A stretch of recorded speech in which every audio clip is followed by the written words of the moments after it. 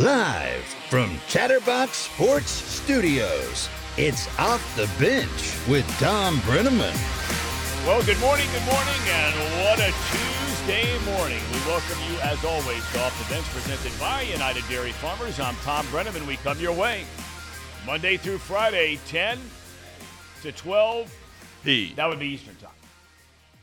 You can find us. Just go to YouTube/Chatterbox Sports. We're in our Chatterbox Sports Studios right here in downtown Hamilton, Ohio.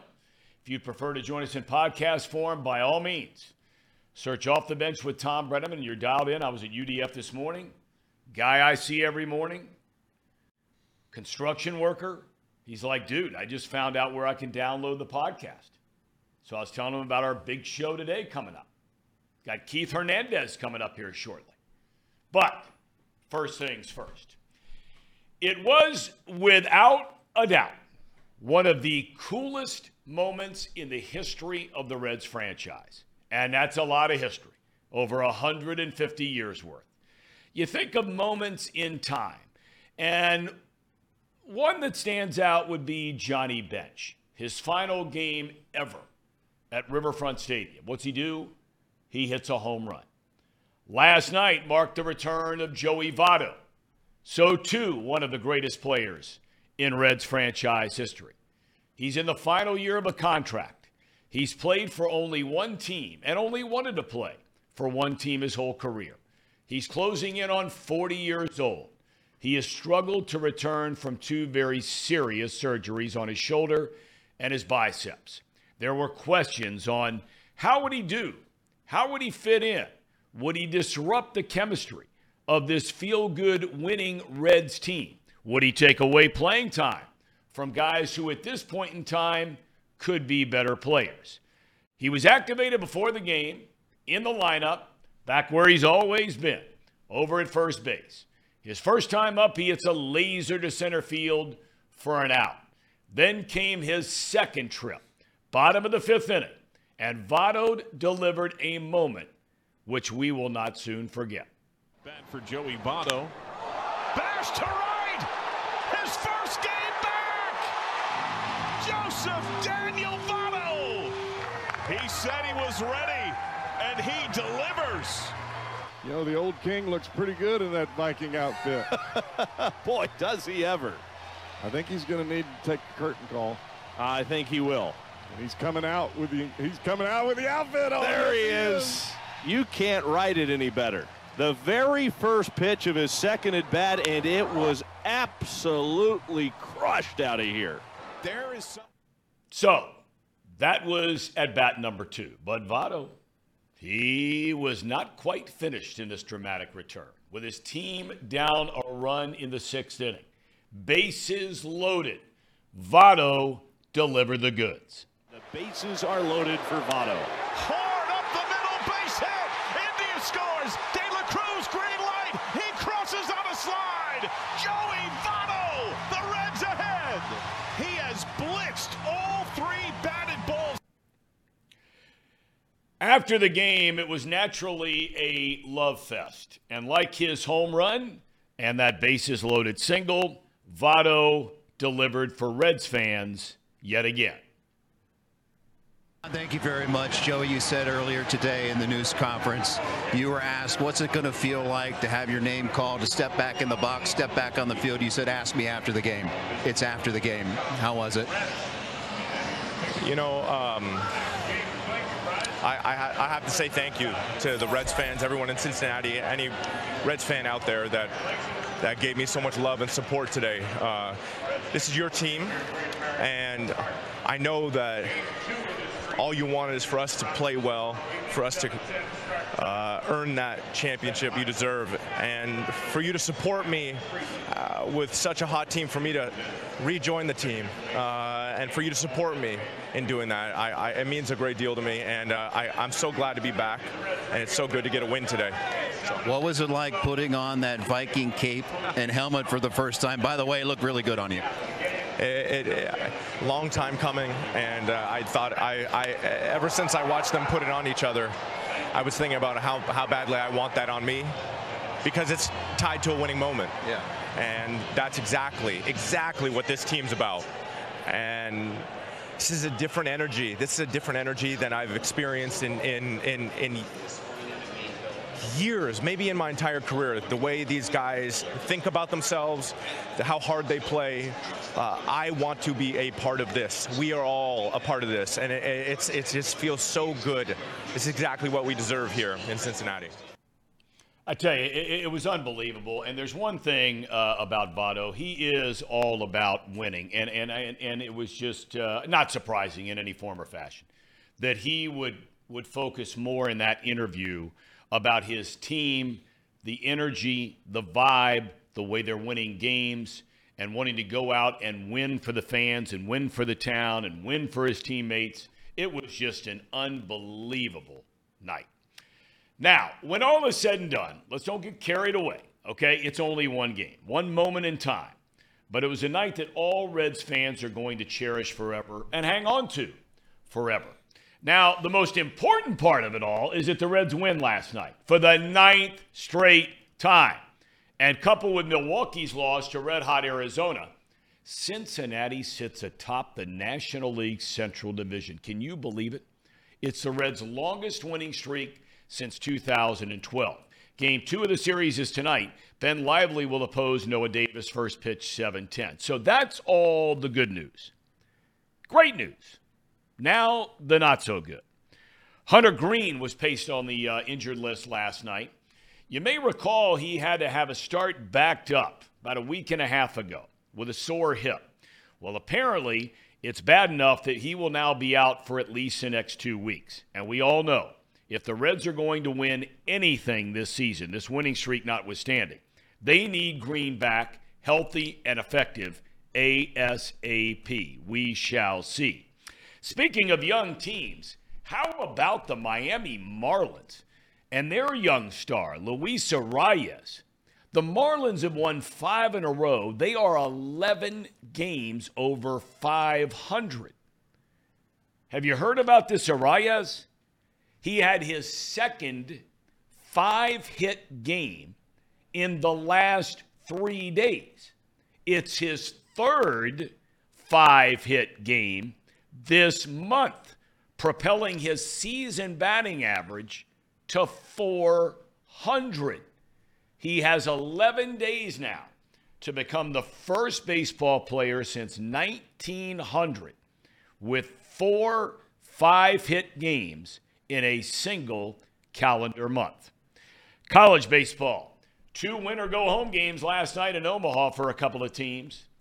Tennessee knocks out Stanford 8-4 the final. They advance on to the semifinal round. And number 1 Wake Forest rallies late in a come-from-behind 3-2 win over LSU. 2 more elimination games tonight. And these are elimination games for all 4 teams playing. LSU takes on Tennessee, while TCU will battle Oral Roberts. The winners of those games will advance to the semifinal round. The only 2 teams right now in the semis are Florida and Wake Forest.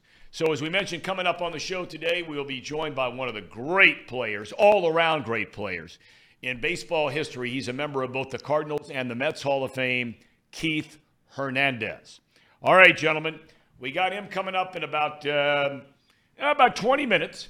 Now, how many of you guys went to the game last night? First of all, good morning to all. Casey, Paul, Elliot, Jacob. Morning. Good morning. Morning. All right, who went last night?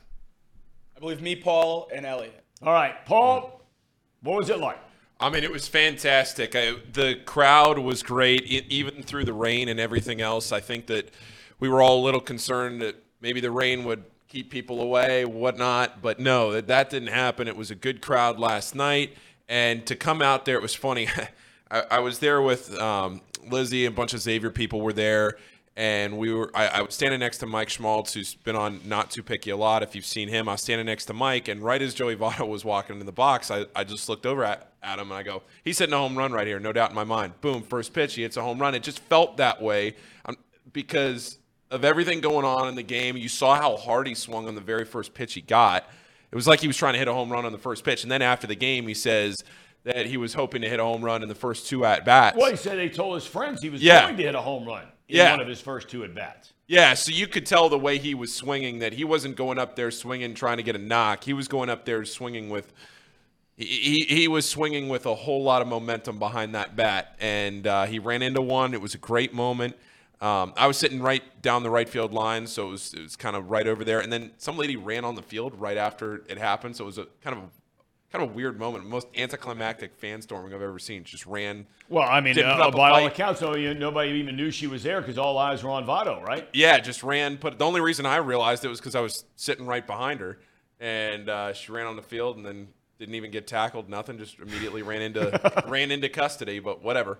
But yeah, no, it was a great moment. And then the Reds to come back and win the way they did. I know we've talked a lot on this show about how it probably isn't good in the long run for the Reds to have to keep playing from behind, but they didn't play from behind last night as much as they have at some points in this stretch because you're only down by one, you're playing at home, you have your best guys coming up in the order. So it was a little different vibe last night than playing down from like what they did on Sunday in Houston where they look dead in the water and it's 5-2 and their bats aren't doing anything. Last night they looked a lot better. They, like Joey Votto, like you said, running into one on the first pit or in his first at bat, he just hits it right at somebody. But 3 balls at over 100 miles an hour. I mean, you can tell it wasn't just lip service in his press conference where he was saying that he wanted to come in and make an impact immediately, and he wanted to.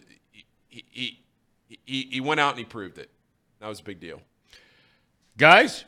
Yeah, I thought it was one of the best crowds I've seen in a weeknight, maybe in my entire life. It started with a bang. Kevin Newman, Trace's guy, started things off with a home run in the bottom of the first. Guy keeps playing well. He's played very well. He's fighting for his spot on the team. And the other guy we talked about yesterday, Nick Senzel, he cranked one to deep left as well. So both those guys right now are fighting for a spot. I thought it was one of the most fun games I have seen. I went to Ellie's first home run night. That was probably the number one most fun. This is now second most fun, and I'll probably be there again tonight. He said it best. I was at Ellie's first home run as well. That probably still takes the cake, but last night is pretty close. That ovation, the home run was great for Votto. Driving in those 2 runs to take the lead was great for Votto. That ovation when he walked up to the plate for his first at-bat, I mean, it was unbelievable. The ovation for Ellie when he came up for his first at-bat was pretty cool. Yeah. This one took the cake because we sat here for weeks talking about, does Votto have a place on this team, blah, blah, blah. When he walked out there, everyone in that stadium came together and said, wow, we love Joey Votto, and he's finally back, and we get to watch him play. So it was pretty cool to see everyone come together and relish in that moment. Well, there's no doubt. And now he just handled everything so perfectly last night, and that's no surprise. I mean, he always does. You got to wonder what was going through his mind. I'm not sure we've ever really gotten to know the guy. He's been in a lot of social media stuff now, right? And you'll see him, and he had my son was showing me the walking down with the red suit on and the black shirt and the hat and all that stuff and the batting gloves. I mean, that was a really cool video. And but I'm not sure that a lot of people in the town have gotten to know him very well through the years, even though he's been here for 17, 18 years, whatever it is now. Slowly but surely that personality has started to come out.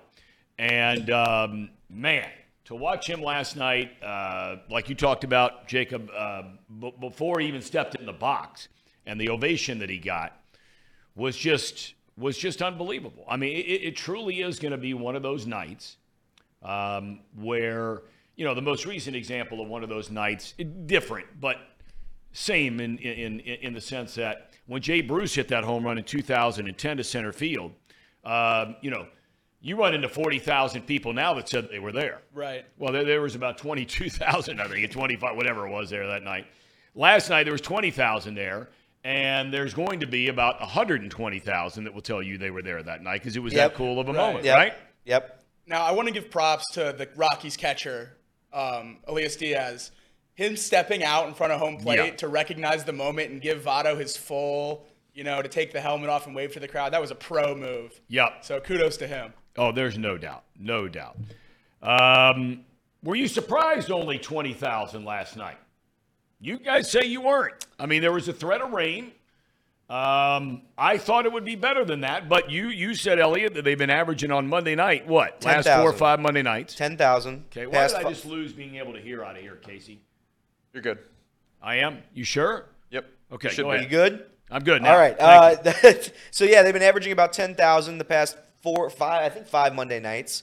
Last night they had 20,000 with the threat of rain. I think there would have. My guess yesterday was 25,000. I believe there would have been 25,000 there had weather not been a factor. But even so, the 20,000 that were there, it was spread out pretty evenly across the ballpark. The bleachers and left and right, they were packed. The upper deck, the nosebleeds, those were packed. I thought it was a very, very, very good turnout for a Monday night rain game. Okay. All right. Could be wrong, though. Well, no. I mean, there's no doubt watching it on television, which I was, it looked like it was a lot bigger than that. You know, most of the time you take that shot, say, from the Reds' first base side dugout behind, say, a left-handed batter, and you can see up into the lower level, and there's people just spread out everywhere, you know, and normally you see a ton of empty seats. At the very beginning of the game, it looked that way, but it seemed like it started to fill in quickly. Yeah. Right? Yeah, that's what I thought. And I'm going to start, as the Reds continue to win here, I'm going to lose my trick where I buy nosebleed tickets and I just sit on the third or first base line. I'm going to lose my ability to do that if the Reds keep winning. We were asked to move twice yesterday. Really? And I have not been asked to move once this Reds season. It's a beautiful problem to have. Jacob, you've been asked in the chat if you spilled your breakfast on your shirt today. I don't see anything on my shirt. They're talking about the O. Oh, well, you know. I stay loyal to my Buckeyes. Yet he's working for Nick Saban. I know. How do you think Nick Saban will react to it? You better pray. I mean, I understand that he was starting to become very interested in his show, Nick Saban. I know. If he starts to watch, that's a guy doing his video. Well, for those of you that don't know, Jacob, he's the video guy for Alabama football. I know. And Saban reached out, sent me an email a couple weeks ago. He said, what's the deal with that Jacob guy? I said, I don't know. He's wearing a lot of Ohio State stuff, Tom. Man. Okay. Well, I guarantee you one thing. He ain't wearing that when Saban walks in the practice facility come July. No. I leave all the O's at home when I go back to school. All right. You know, I mentioned the other part of this whole thing, which is the not so good news. And that's the Hunter Green thing. I have said on this show 1,000 times, I don't believe anybody anymore when they tell me about injuries. I mean, let's start with the fact that the teams can't get into a lot of this stuff because of HIPAA rules. That's the first thing, and probably the most important thing. But I made the comment when we heard about Lodolo and some calf injury, I'm like, I ain't buying it. Not buying it. It's turned into a potential 3-month deal when it turns out to be something far more serious than tweaking a calf muscle, okay? This Hunter Green thing, a week and a half ago, he was supposed to start. They backed him up, I think it was 8 or 9 days, to start over the weekend in Houston. He pitched really well.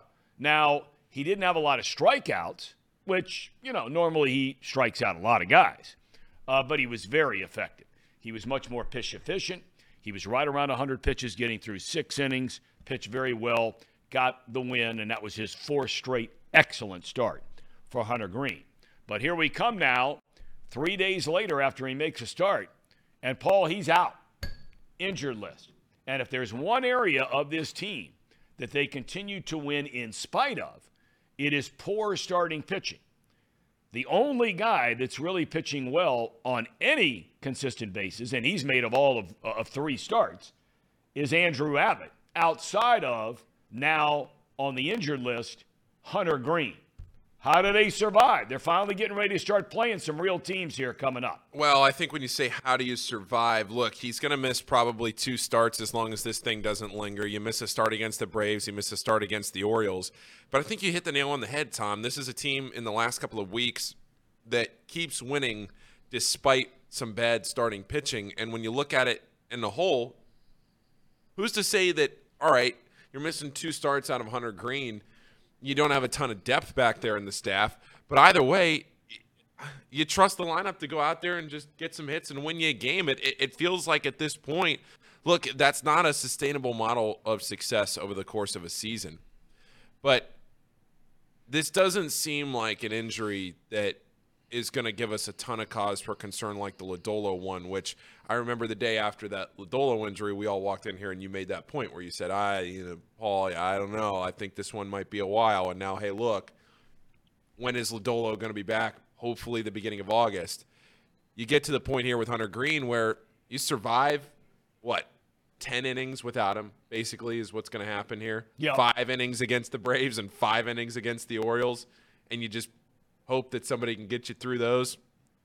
I think they'll be okay. Well, I mean, I think when you break it down in that regard, I think you're right.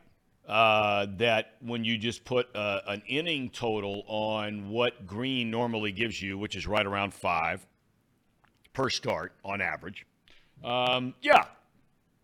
But, what do the other guys do?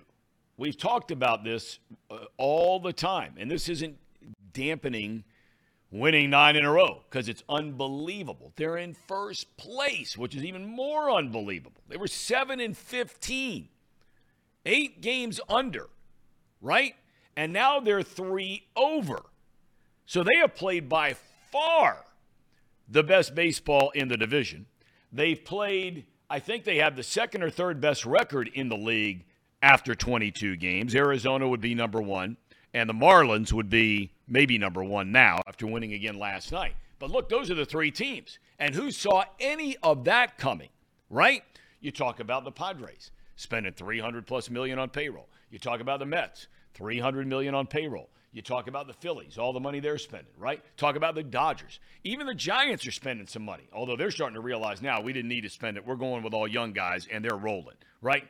But if anybody would have said to you, I mean, think about this for a minute. You want to talk about a parlay and odds on a parlay?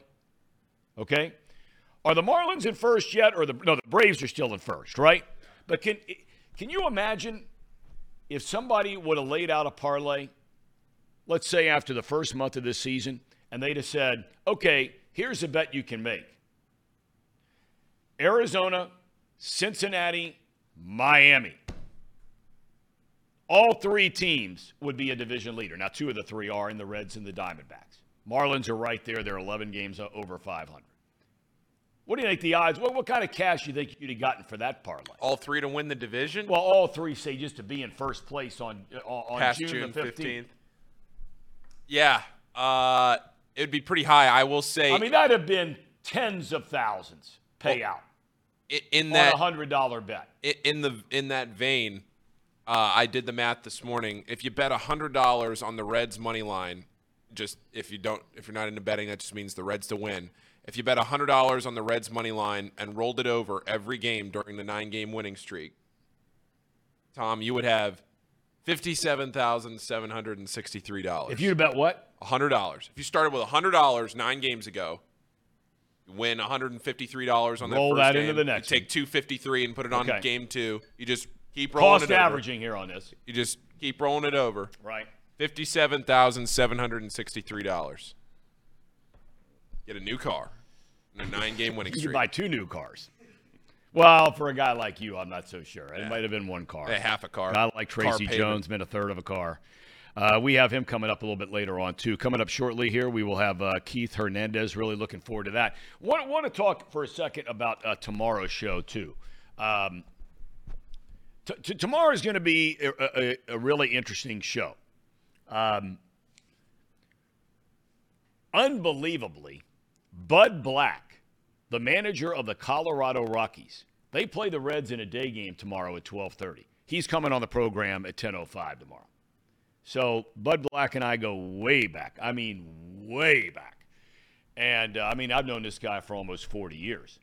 And back when he was a player for the Giants. But just an awesome guy. I feel for anybody who has that job in Colorado. Boy, you talk about a bad team.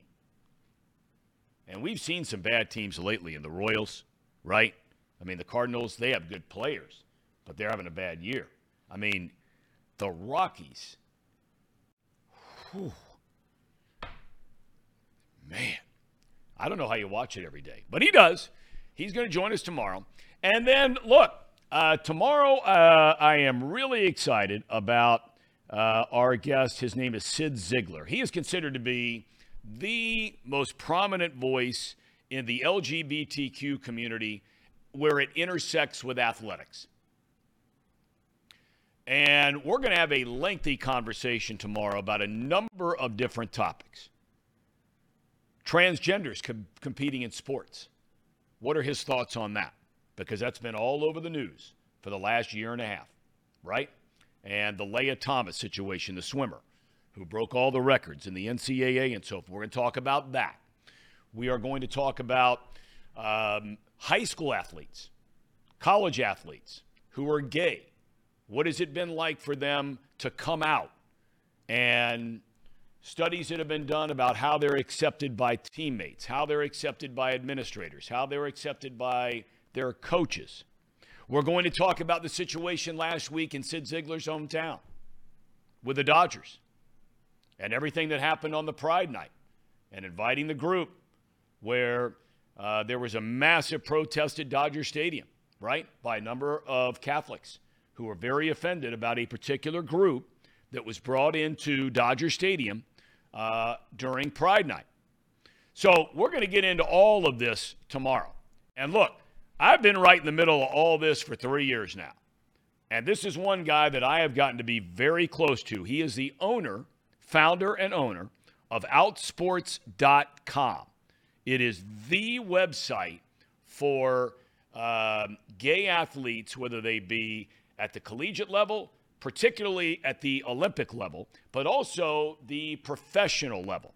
And Carl Nassib and Sue Bird and so many basically came out in interviews with him on the website. So we're going to get into all of that tomorrow. But coming up shortly, we are going to have Keith Hernandez. He said he got the link, and he'll be with us any moment now. So looking forward to that. Let's see. Anything on the chat that I'm forgetting about here? Or anything in there that we need to talk about before getting to Keith Hernandez? Nope.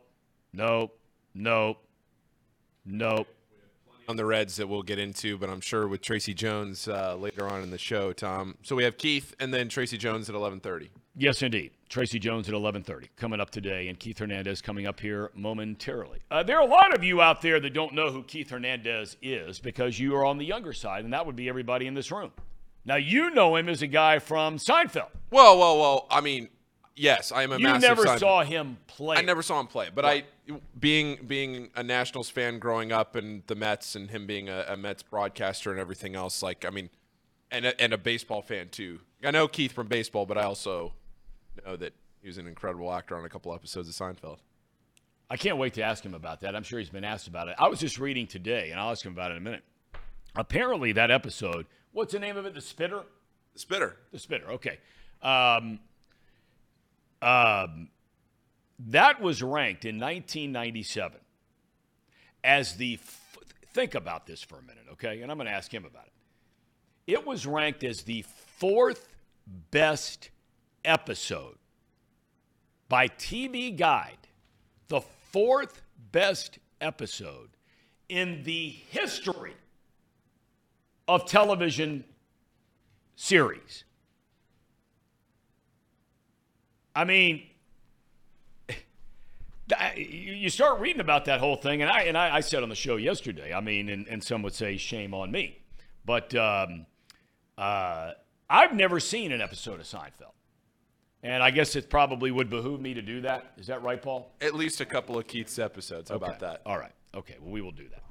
All right. Let's go ahead and get ready for Keith Barlow Hernandez. He was born in San Francisco, California, in October of 1953. Hard to believe this guy's almost 70 years young. I've known him over 30 years.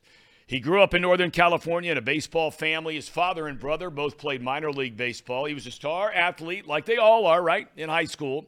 But sat out, we'll ask him about this in a second, sat out, I read, his senior year in baseball after a dispute with his head coach.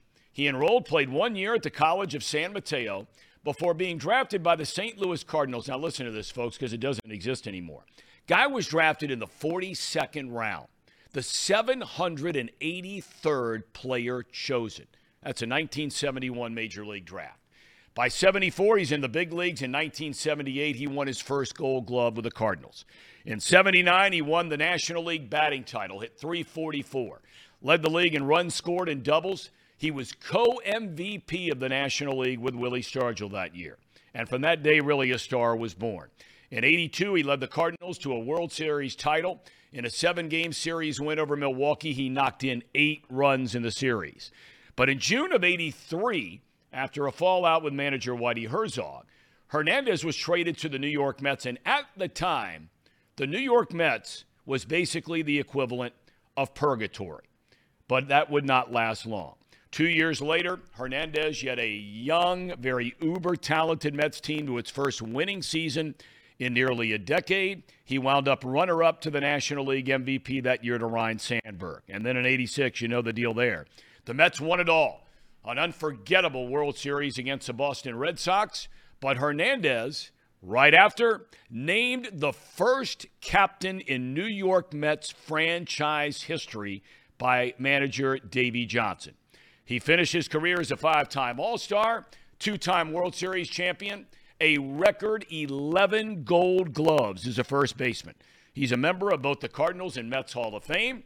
We talked about earlier. He's also been an actor, Seinfeld, Law and Order, among others. He's an author who currently has a New York Times best-selling book out right now. I'm Keith Hernandez. He's also a broadcaster for the Mets since 1998 and kind enough to join us where the Mets are down in Houston, Texas right now. One of the all-time greats. I told you, Keith, and I mean, I've told you before. Good morning. How are you? How's everything in Houston? Everything's great in Houston. It's very hot, as it usually is here in June. It's great to see you, Tom. Great to see you, Keith. I just can't thank you enough for taking the time to join us. I always like to ask, Keith, people who come on the show. I mentioned your father, your brother. What was family life like for the Hernandez growing up in Northern California? Revolved around all 3 sports. It was football, then football bled into basketball, then basketball bled into baseball. So everything revolved around sports. Back then, there were only networks, the main networks. You know, you had no ESPN. So, you know, game of the weeks were very important to watch. They were every Saturday. And I remember when Dizzy Dean was, for a short while, was the color commentator for those NBC Game of the Weeks, going that far back. And, you know, basically, we grew up in San Francisco. The Giants only televised, and that was the Giants of Willie Mays, Juan Marichal, Orlando Cepeda, Willie McCovey, Philippe Ballou. They only televised games in Dodger Stadium, Chavez Ravine. And so we only had 9 games to watch all year. So it was April when it was school. We had to come home and do our homework. And then we had an early dinner and we all sat down and watched the games.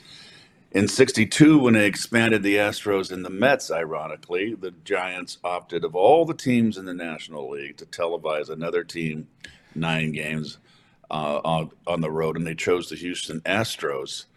For some ungodly reason, I have no idea why they didn't choose the Cincinnati Reds or the Atlanta Braves with the Milwaukee Braves back then with Hank Aaron. I have no idea. But we were just happy to get 9 more games to watch Willie Mays, McCovey, and those guys. So basically, everything revolved around sports. Mom basically made the meals around our sporting events, and it was year-round.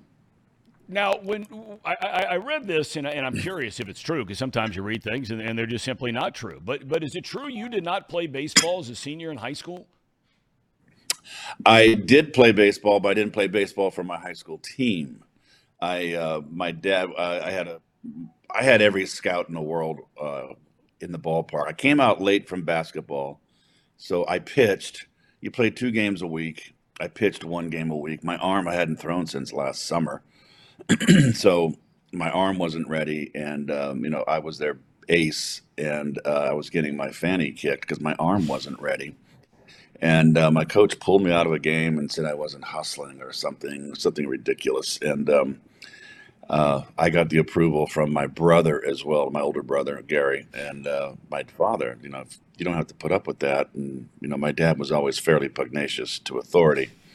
So I quit, and then my dad got me on a semi-pro team the rest of that school year, and they played on weekends, and it was the El Cerrito, believe it or not, the El Cerrito Cardinals. and they had their uniforms were the birds on the bat, like the St. Louis Cardinals. And you had to go across I believe, the Bay Bridge, and go over to East Bay and go past Berkeley. It was around an hour and a little over an hour drive, maybe an hour and a half to the ballpark, and they would play double headers on the weekends. I'd play Saturday and Sunday. And I was competing. I was 17 years old when I graduated because of my birthday. So basically, I was playing against guys that were 25, 26, guys that played in the minor leagues or were college players. And it was really difficult for me because I was overmatched physically. Guys were bigger, but it was a good experience. And then when school let out, the summer league started, and our Babe Ruth League was called the Joe DiMaggio League because of Joe being the ultimate San Francisco ball player. Actually, Joe DiMaggio, my dad, started the league, and Joe DiMaggio came to opening day the first year. So, and took part in the festivities. But when I played in that, I was already ready to play. I hit almost 500 or whatever, and I lost one game. It was the championship game that went 9 innings. I lost 2-1. In 9 innings, I struck out 19. And evidently, the Cardinals were scouting me all summer. And we'll get to the story of why I was drafted so low. I had full rides to Cal, Berkeley, where my brother was going to school and playing there, and also Stanford. And I wanted to go to Stanford. And they pulled my scholarship from Stanford, so the word got back, I guess. I don't know. Ray Young was the coach then. So that was flushed down the toilet, which I never forgave my coach for that. And but the Cardinals had Jim Johnson was the scout, the local bird dog, and he scouted me all summer long, and I knew he was scouting me. When the draft came, I was still available down there, and they said, well, heck, let's take a flyer and just draft him. That's what they told me later. And evidently in the championship game, the head of scouting, George Sylvie, was in the ballpark. He flew from St. Louis, and Bill Sales was the scouting supervisor of Northern California, Oregon, and Washington State. And he flew down for the game. So after that championship game, they came to the house, and Dad told them basically they had to give me $50,000, which they took a big gulp. And my dad said, well, look, he's going to go to Cal and play at Cal, and I want him to have enough money, and then if he doesn't make it, he can go back and get an education. If not, he's going to go to Cal and play ball there. Well, into the night, around an hour and a half of negotiation, we finally agreed to $30,000. Now, $30,000 for a 42nd round, over what was a 5-something pick, was pretty remarkable back then. And I remember Ed Kerpeel from Brooklyn or Queens was the number 1 draft pick that year for the Cardinals. And he was a big, big guy. And he was out of high school, broke all the records in high school. I think he broke all of Ed Kranepool's records. And he was the number 1 pick, and he was a first baseman. And he got $100,000. So that was the money back then. So for me to get 30, a number 1 draft pick got 100. That was a lot of money back then. So, and then it went from there. I started playing minor league ball and eventually made it. But, I was reading, and I had never really paid attention, to be honest with you, until you had agreed to kindly join us here today, that when you were coming up through the minor leagues and even at the very beginning of the big leagues, your defense was always there. I mean, you won a Gold Glove a couple years after being in the big leagues, but you weren't hitting a ton in the minor leagues. What changed? Because then all of a sudden, within a 4-year time frame, you hit 344 and win a batting title and a co-MVP in the National League. Right. Well, 18 years old, the first time you're playing every day, that's a big adjustment. You're in high school, you're playing twice a week. You're in the summer league playing twice a week. And all of a sudden, you're the big muck, you're the big star. Now all of a sudden I remember going to camp when I was 18. In 1972, my first year, and there was like 400 kids in the ballpark, that were there, and there was 7 teams or 8 teams back then, and different classifications. So the competition was keen. I got my injuries out of the way when I was young. Towards the end of spring training, I was a swinging bunt down the third base line, and the fielder fielded the ball and threw it on the run, and the ball sunk into the runner, and the point of the runner's shoe hit my ulna on my forearm and broke it. So I started the season. I was out 8 weeks. I was in a cast, and then I had to come back.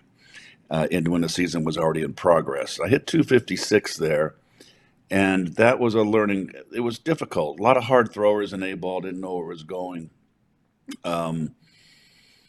The competition level is a little better than I think. When you're playing against people from all over the world, Latin America and South America, United States, and but Double A the next year was the most difficult year for me. I had the most difficult time in Double A.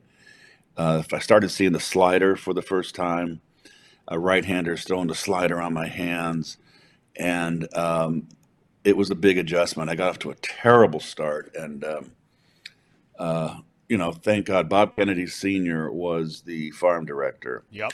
And I was hitting like 190, and I just was under 200, and I really was ready to have a nervous breakdown, and I just thought my career was over. I had a problem with my wrist after the forearm healed, and if I slid and if I jolted my hand on a slide, I couldn't pick up a bat for around a week, and I thought maybe my career was over.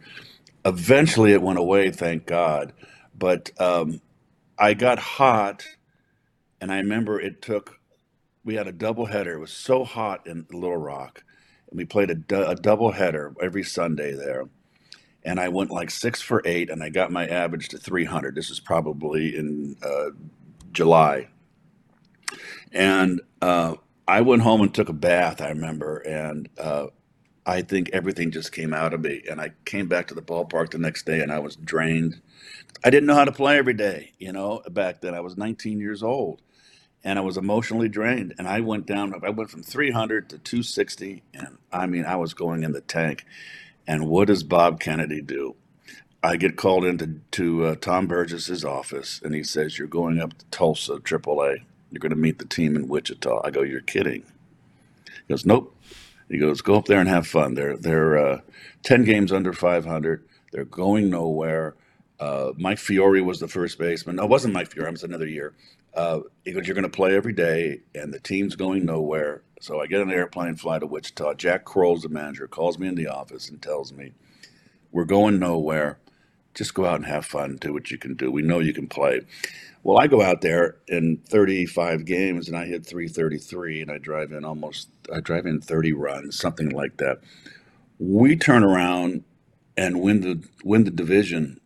The last day of the season, we take a doubleheader from the Cleveland team, which was Oklahoma City, and we go into the playoffs, and the mighty Iowa Oaks, which was the White Sox, we beat them in 7 games. We win the championship. That turned my career around. I remember running into Bob Kennedy years later after I was, my career, and I was in the middle of my career, and I was having the success. And I asked him, "Why did you call me up?" And he said, "Keith, I knew that you had it. I knew that you were something special. And if I had sent you down, it would have destroyed you. So I took the chance that Tulsa calling you up would make the difference." And sure enough, that's a big point of my career right there. It wasn't for Bob Kennedy. It was, and you have people in your life that are there when you need them, and Bob Kennedy was one of them, and that basically saved my career. And how cool was it that when you finally got the call to the big leagues, you got to make your major league debut in your hometown? Now that, you talk about moments or people, whatever it might be. How cool was that? It would have. It's cool, but it was stressful. My dad was my batting instructor, taught us how to play. Former minor league player. I didn't make it. I had to leave a lot of tickets. It would have been better to probably open up somewhere else with less stress. I mean, we were in Oklahoma when Ken Boyer was the manager in Tulsa that year in '74. Torrey had sprained his thumb, and they didn't want to put him on the DL. It was a DL back then. And they called me up. Boyer called me in and said, "You're going to play. Torrey's a day-to-day, and they need a first baseman." So I meet them in Candlestick. I fly from Oklahoma City. And who do they make the roster move to make room for me is Tim McCarver. Tim McCarver got released. Kidding. Wow. And we got Bob Gibson on the team, who pitched to him all those years. And Bob was tough. He was the, you were a plebe back then when you were a rookie, and Gibson was rough, and just stayed away from him. But I played the 3 games in Candlestick, started. And we lost 2 out of 3, but I did okay, and got my first hit there. And then we went home, and Joe came back and played. And then Red sprinkled me in the lineup. That was the year we lost to the Pirates, the last game of the season for the division. We were in Montreal, and Red threw me and played me a lot. And I hit 291 with around 30, almost 40 at-bats. I did well. But boy, I was thrown right into a pennant race, and boy, was that exciting with Lou Brock stealing bases. I remember we had a game, and it was packed at Busch Stadium, and Lou, we were ahead, beating the Phillies, and Lou stole 2 bases, and tried for a third, and Bob Boone was catching. And I'm sitting down by Red. I'm standing on the steps, far down towards home plate on the dugout. I didn't play that game. And Boone threw him out, and Boone was just screaming at Lou that, it was like, "You ate nothing, you're not supposed to steal." And boy, the excitement, and I said, boy, I want to be a part of this. This is what it's all about, this kind of competition and intensity. It just sent a message to me. It really is fascinating, whether you talk to guys at high school athletics, college athletics, professional, the very highest level, how there is – there tends to be those moments in time, like you just described, where it sort of hits you, whether it's a competition, whether it's the excitement, the energy, whatever it might be.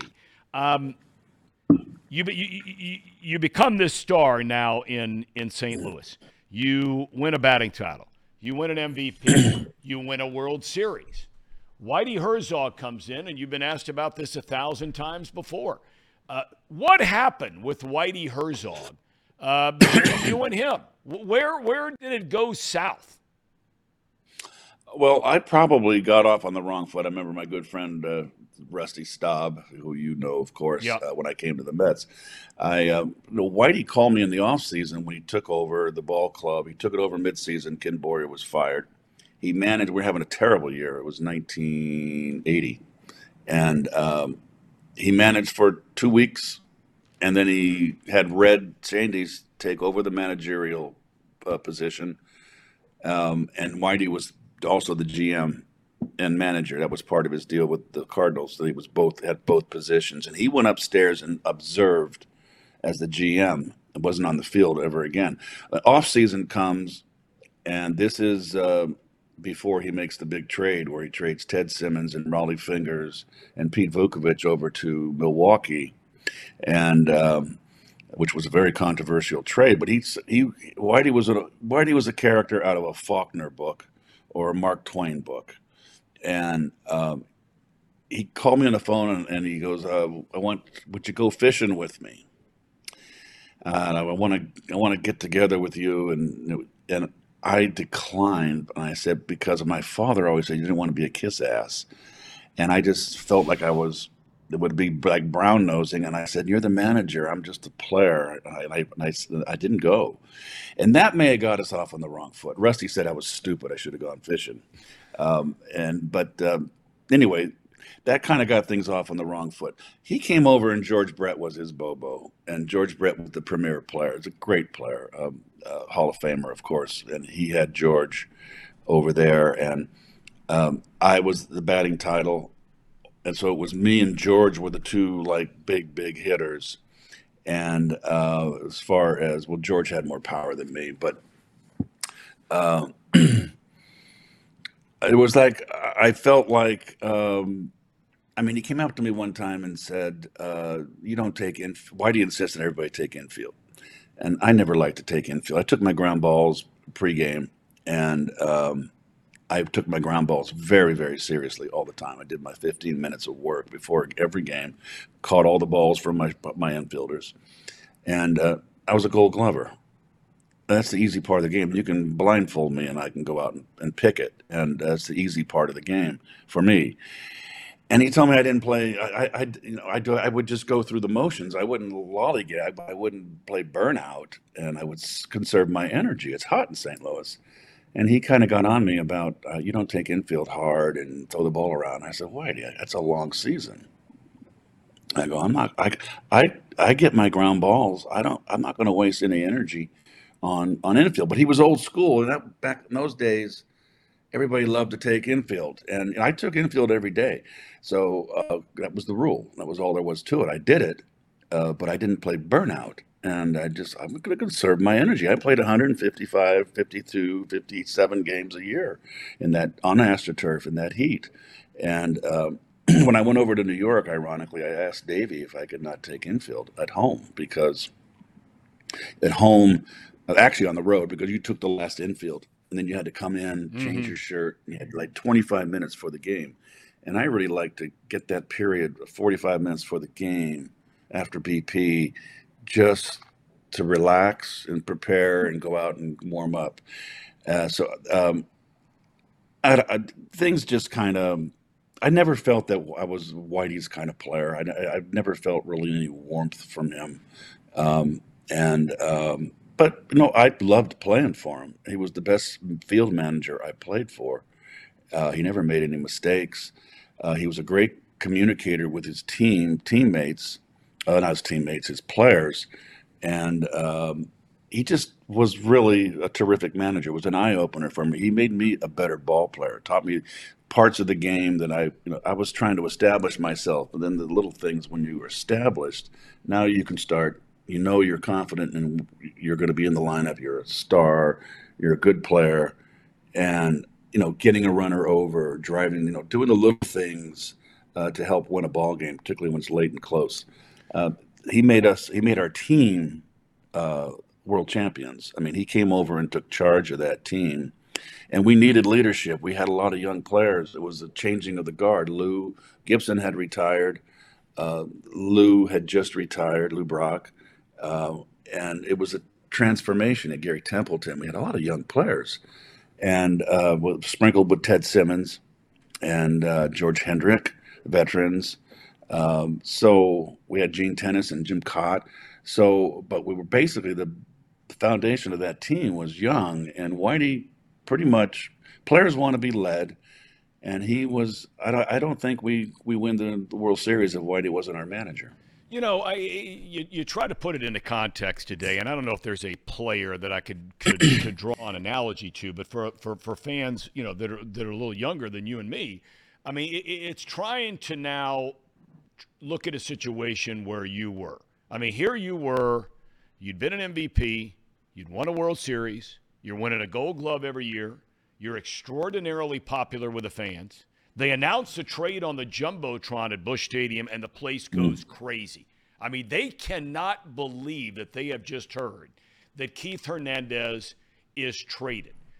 And not only traded, Keith, you're traded to a team that is a horrible team in the New York Mets, and had been horrible for nearly a decade. What were you thinking?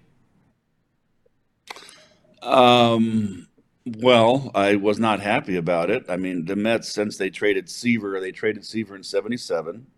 They were a perennial last place team. They were, and I really feel that Whitey, I think, was trying to bury me in that Siberia. Yep. And I went over there. It was that '83. So I played the second half of the season with the Mets. And it was very unsettling. I was going ready to go through a divorce. The marriage was falling apart, and there was a lot of bad things going on in my life at that point, which affected my play.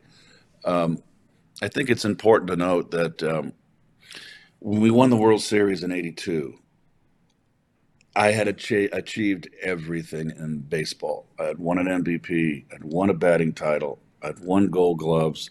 I was an all-star. The last thing I hadn't attained, which was a team effort, was a World Series. And I'll be honest with you, in '83 when I came back, I was lacking. I needed another goal, and I was just flat. And I admit to that. And I remember going up to George Hendrick in Atlanta, who I respected very much. And I asked George about it, and George told me, Keith, every player goes through it. You're in the kind of in the middle of your career. You've done everything now. He goes, you'll get past this, and you'll get rejuvenated and re-energized. It's a passing phase. That was right before the trade. So I was not playing well. I was in a slump, and the rumors were swirling, and I just didn't know where I was going. So when he called me in the office during BP on the 15th, we were playing at home, and I took my ground balls, and he called me in right when my group was going to go hit. So I think he did that on purpose. So I went out and did all my ground balls and got all my throws, and we hit first, or the 1, 2, 3 in the lineup, 1, 2, 3, 4 in the lineup, hitting in Group 1 after the bench players, and that's when I got called in. So I knew I was going to get traded. I went in the office, and he said, "We traded you," and I said, "Well, where?" And he went, "New York." I go, "New York." He goes, "Yeah, we needed pitching. It was for Neil Allen and Rick Ownby." Okay, fine. Neil Allen was a pretty good pitcher, and I didn't know anything about Ownby. He was a minor league player. So, basically got on the phone with Frank Cashin and blah, blah, blah, and I really struggled through. I mean, I did well for the Mets. I didn't do great, but I hit 300 for the remainder of the season. And I had to make a decision in the offseason whether I wanted to stay or not. And fortunately, my father, during the strike year, in '81 was the strike year, the longest strike in baseball history, where you had the 2 seasons. And we won. If you cut the seasons in half, we won the division in both halves, I believe. And we had the best record, something like that. We had the best record overall. And baseball decided who won the first half and who won the second half. And we finished second in both first and second half. We didn't go to the postseason. Whitey was livid, absolutely livid. And we wound up winning the next year in '82, obviously. But anyway, going back to New York, I remember John Stearns called me, the catcher then. He said, Keith, they got a lot of young players down there, and I think you should stay. They've really not wasted their draft picks. They're ready to come up and play. And then Mike Phillips was our backup shortstop in St. Louis. And Mike told me, he played in New York. And Mike told me, Keith, you're going to love New York. And New York was a rest town for me because it was, when I played in the 70s, it was going broke. It was bankrupt. Yep. It was a dangerous place. And, really, I just stayed in the hotel bar, and didn't really go out, but maybe a handful, not even a handful of times, once or twice in my 8 years in St. Louis. So those 2 guys with that, and my father, who I had bought a dish for so he could watch me play, those old big dishes that you put up on the roof. Mm-hmm. And during the strike, he watched baseball. He watched the minor leagues. I think ESPN was televising minor league games, and he saw Darryl Strawberry, he saw Dwight Gooden, he saw these guys, and he just called me, and I said, I think you should stay. I think these guys are very talented down in the minor leagues and AAA level. I saw them play. So that's why I decided to stay. It was basically my dad. I said, I've made so many bad decisions in my life. My dad always seemed to be upright and on the ball, and for a guy with a high school education, a very intelligent man. And I said, I remember saying to myself, I'm going to stay because of Dad. And I immediately called Frank Cashin and said, I'm staying. And we started negotiating for a contract. Best decision I ever made. It's interesting because you look back on those teams, and I remember that's really right when my broadcasting career was getting started, when you guys were really starting to get it rolling. Gooden had come up, set the world on fire. Everybody knew about Strawberry. I'm not sure how many people knew about the Lenny Dykstras and the Tim Tuffles or the Ron Darlings or the Sid Fernandez or any. But, I mean, when you look back, and I remember the first major league game I ever broadcast was at Shea Stadium. in 1987. And Strawberry hits a home run to win the game off John Franco off the scoreboard out in right field. And I thought to myself, and look, I didn't know shit about shit, right? But, I mean, I'm just sitting there and I'm looking at this team and I'm going, man, this is a really good team. There was an edge to that team. And I really think you were the guy that brought the edge to that club. That it was almost like you were playing with a chip on your shoulder a little bit. Is that a fair assessment? Well, you certainly want to prove everybody wrong that when they trade you. So that when going to the Mets did give me another goal that I needed for the second half of my career, and I walked right into a gold mine of talent. And I realized that 2 weeks into spring training in 1984 was my first full season. I knew that we weren't that far away. There were other guys. I think Mookie Wilson set the tone. He was a hustler. Lenny Dykstra was scrappy. Wally Backman was scrappy. We had Ray Knight, but Ray was gone in '87. But we had a really plucky group that were. We got in a lot of fights in '86. I mean, we weren't liked because of the curtain call. And I remember my first home run, there was no one in the stadium in '83 in the second half.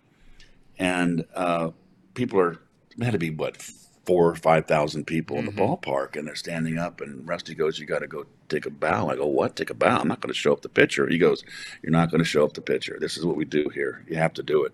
So I got him, that always pissed off a lot of people. And, Lenny had that kind of cock of the walk, and Wally was that way too and rubbed people the wrong way. But that, I think, appealed to New York Met fans. I think the Yankees are kind of the Wall Street kind of team. They always had the back page of the sports of the papers, which is where the sports was. And I think the Mets were always kind of the blue-collar underdog team. And it's a National League town. They're dying for a National League, a New York National League team to win, and particularly with the drought since the trade of Seaver. And they took to us, and I think we represented New York. We got dirty and played hard, and we were a good team. We should have won more. '87, we should have won. We had Doc didn't come out of the season, didn't start the season with us. We lost Roger McDowell in spring training with appendicitis. He had to get an operation. We missed him for the first month.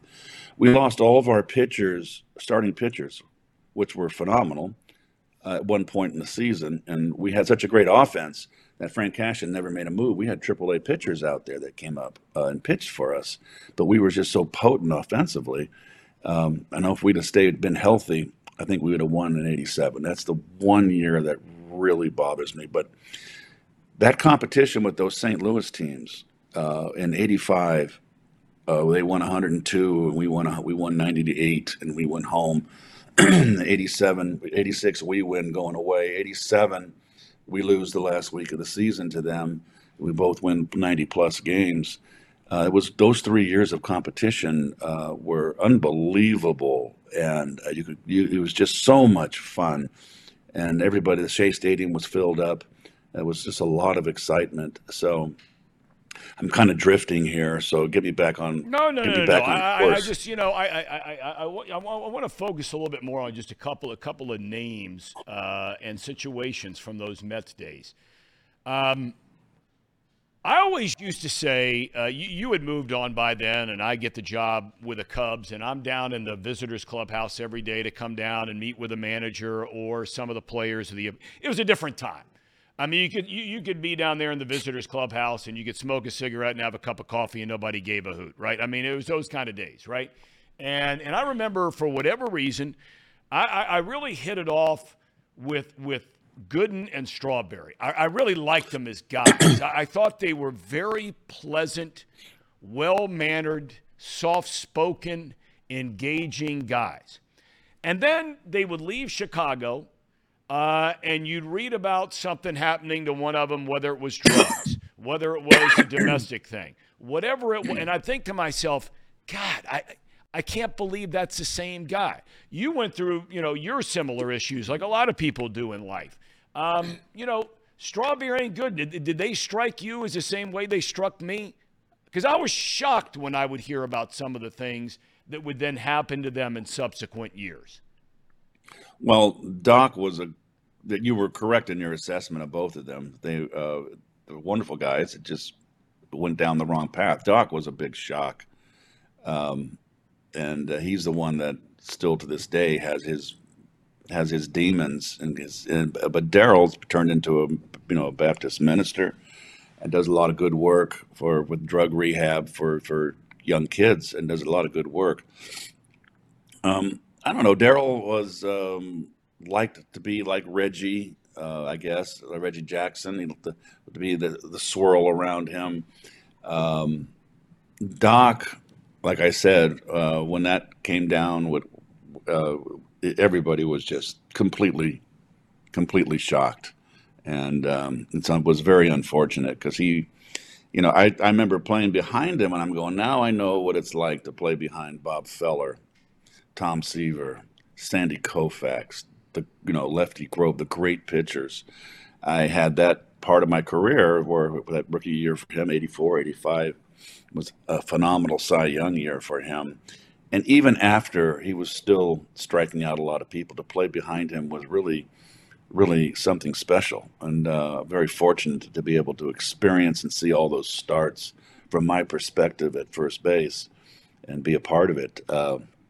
But, they're all, their careers are over now. It's gone. And, Daryl to me was... could have hit 500 home runs. He was just unbelievable talent. You saw him play. He was incredible. Yeah.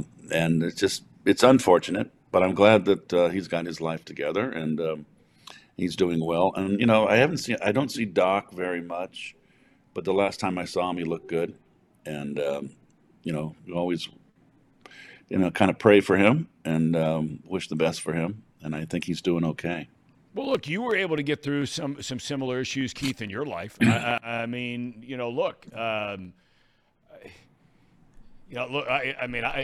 learned it, the hard way. And people want to be judge and jury about everything. And I don't think it's anybody's job last time I checked to be judge and jury in terms of gauging other people's lives. I've always thought that some of the things you went through, I think it's amazing. And I say this with the utmost sincerity and complimentary fashion that, look, everybody goes through whatever they go through. How did you get through it all? Baseball. Baseball was my sanctuary, the ballpark. I was going through a divorce. I took my divorce I left in winter of 83, 84, and my divorce wasn't ever finalized till 87. And that was hanging over my head. Also the issue, and I was part of the Pittsburgh trials, and, I just messed around for a couple years, just a little bit here and there, nothing crazy, but I can tell you that,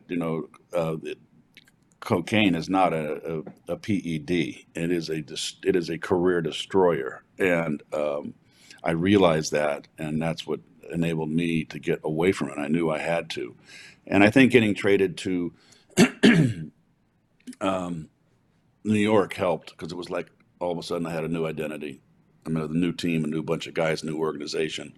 When I got traded in 83, that stuff hadn't hit the papers yet. So it was when it did happen and I got the phone call from the FBI in 84, it was like in my past. I got away from it. It was over. That chapter of my life was done.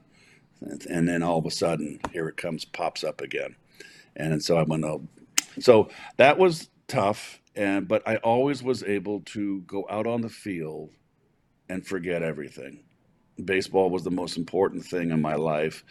When I was 5 years old, I realized when my father had sawed off a little league bat and started throwing tennis balls to us, that I wanted to be a big league ball player. And that was my goal and my one desire in my whole life. And remember, I mean, I was dialed into things like All in the Family and the Jeffersons and all this, and the shows in subsequent years, right? Okay, so I've never seen Seinfeld. I work with all these young guys here in the studio, and they're like, dude, you got to ask him about Seinfeld.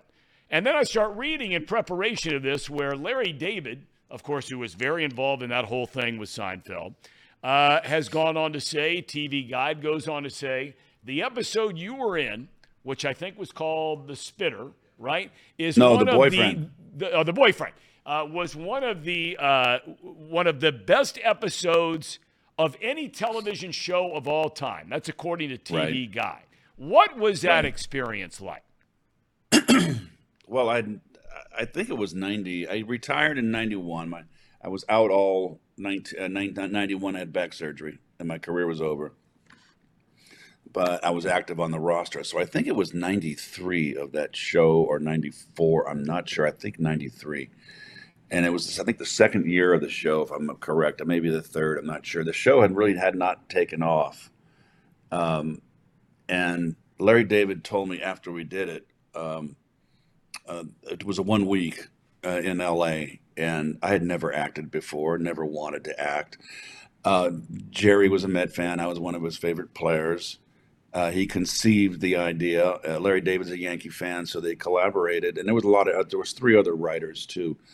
Larry told me after that they knew they had a hit show and they wanted to use it on sweeps, which is where the big advertisers are. And that's why it was an hour show. They show it in 2 episodes now, but it was an hour during sweeps. And they knew that they had a winner, and it was all, Larry said, we didn't tell you, but it was all hinging on you. If you were a stiff, it was just, we were going to use it in season. It was going to be a half-hour show. If you did okay, if you held up okay, we had the extra subplot, which was George going for unemployment, and then going out with the daughter of the unemployment girl, the gal. The mother going out with the daughter, and then getting her a autographed baseball from me. And that was the whole subplot that they added to make it an hour, and it can use on sweeps. I had never acted. Jerry, for some reason, did not call the Mets. He called my agent was Scott Boras, and I had no need for Scott anymore. I was out of the game. I haven't heard from Scott, and Scott's a family friend, by the way. He played A-ball with my brother. They were roommates in St. Petersburg, the Florida State League. So Scott's a very good family friend, and he calls me and says, got a call from this show. He didn't know what the show was. We don't watch primetime because we play night games. All the primetime shows, we're in the middle of a ball game.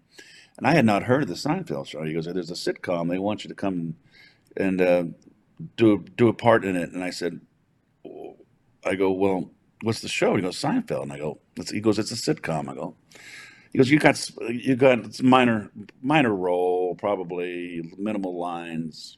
And I said, well, how much are they going to pay me? And he said, well, they'll fly you first class to L.A., put you up at the hotel, pay you $15,000. I said, sure, for a week, $15,000. Just kidding. And they FedExed the script to me. I got it on Friday, and I got it priority in the morning, and there it was. And I start opening up the pages, and I realize I'm the guest star, and I've got a lot of lines. And I had become friendly in New York with Marsha Mason, the actress. I met up at Elaine's, the famous Elaine's, and Marsha was living in New Mexico. And I called her on the phone. I said, Marsha, I just got myself in hot water here. I've explained to her, and she told me how to memorize the lines, which was do line 1, then line 1, line 2, then line 1, line 2, line 3. Make sure you do it before you go to bed because it absorbs. You get up in the morning, have your coffee, do it again. So I fly Saturday to Los Angeles. I have Sunday off. Monday's the first day, and they're all meeting at this big, long, rectangular chair, the principal actors, and Larry David and the 3 writers. and they're going over the script, and I'm going, oh my gosh, and they're all interacting, and Larry David gave a lot of leeway. They had input from Julia, Jason, and Michael, but Larry made the ultimate decision on what changes or additions or subtractions were made on the script.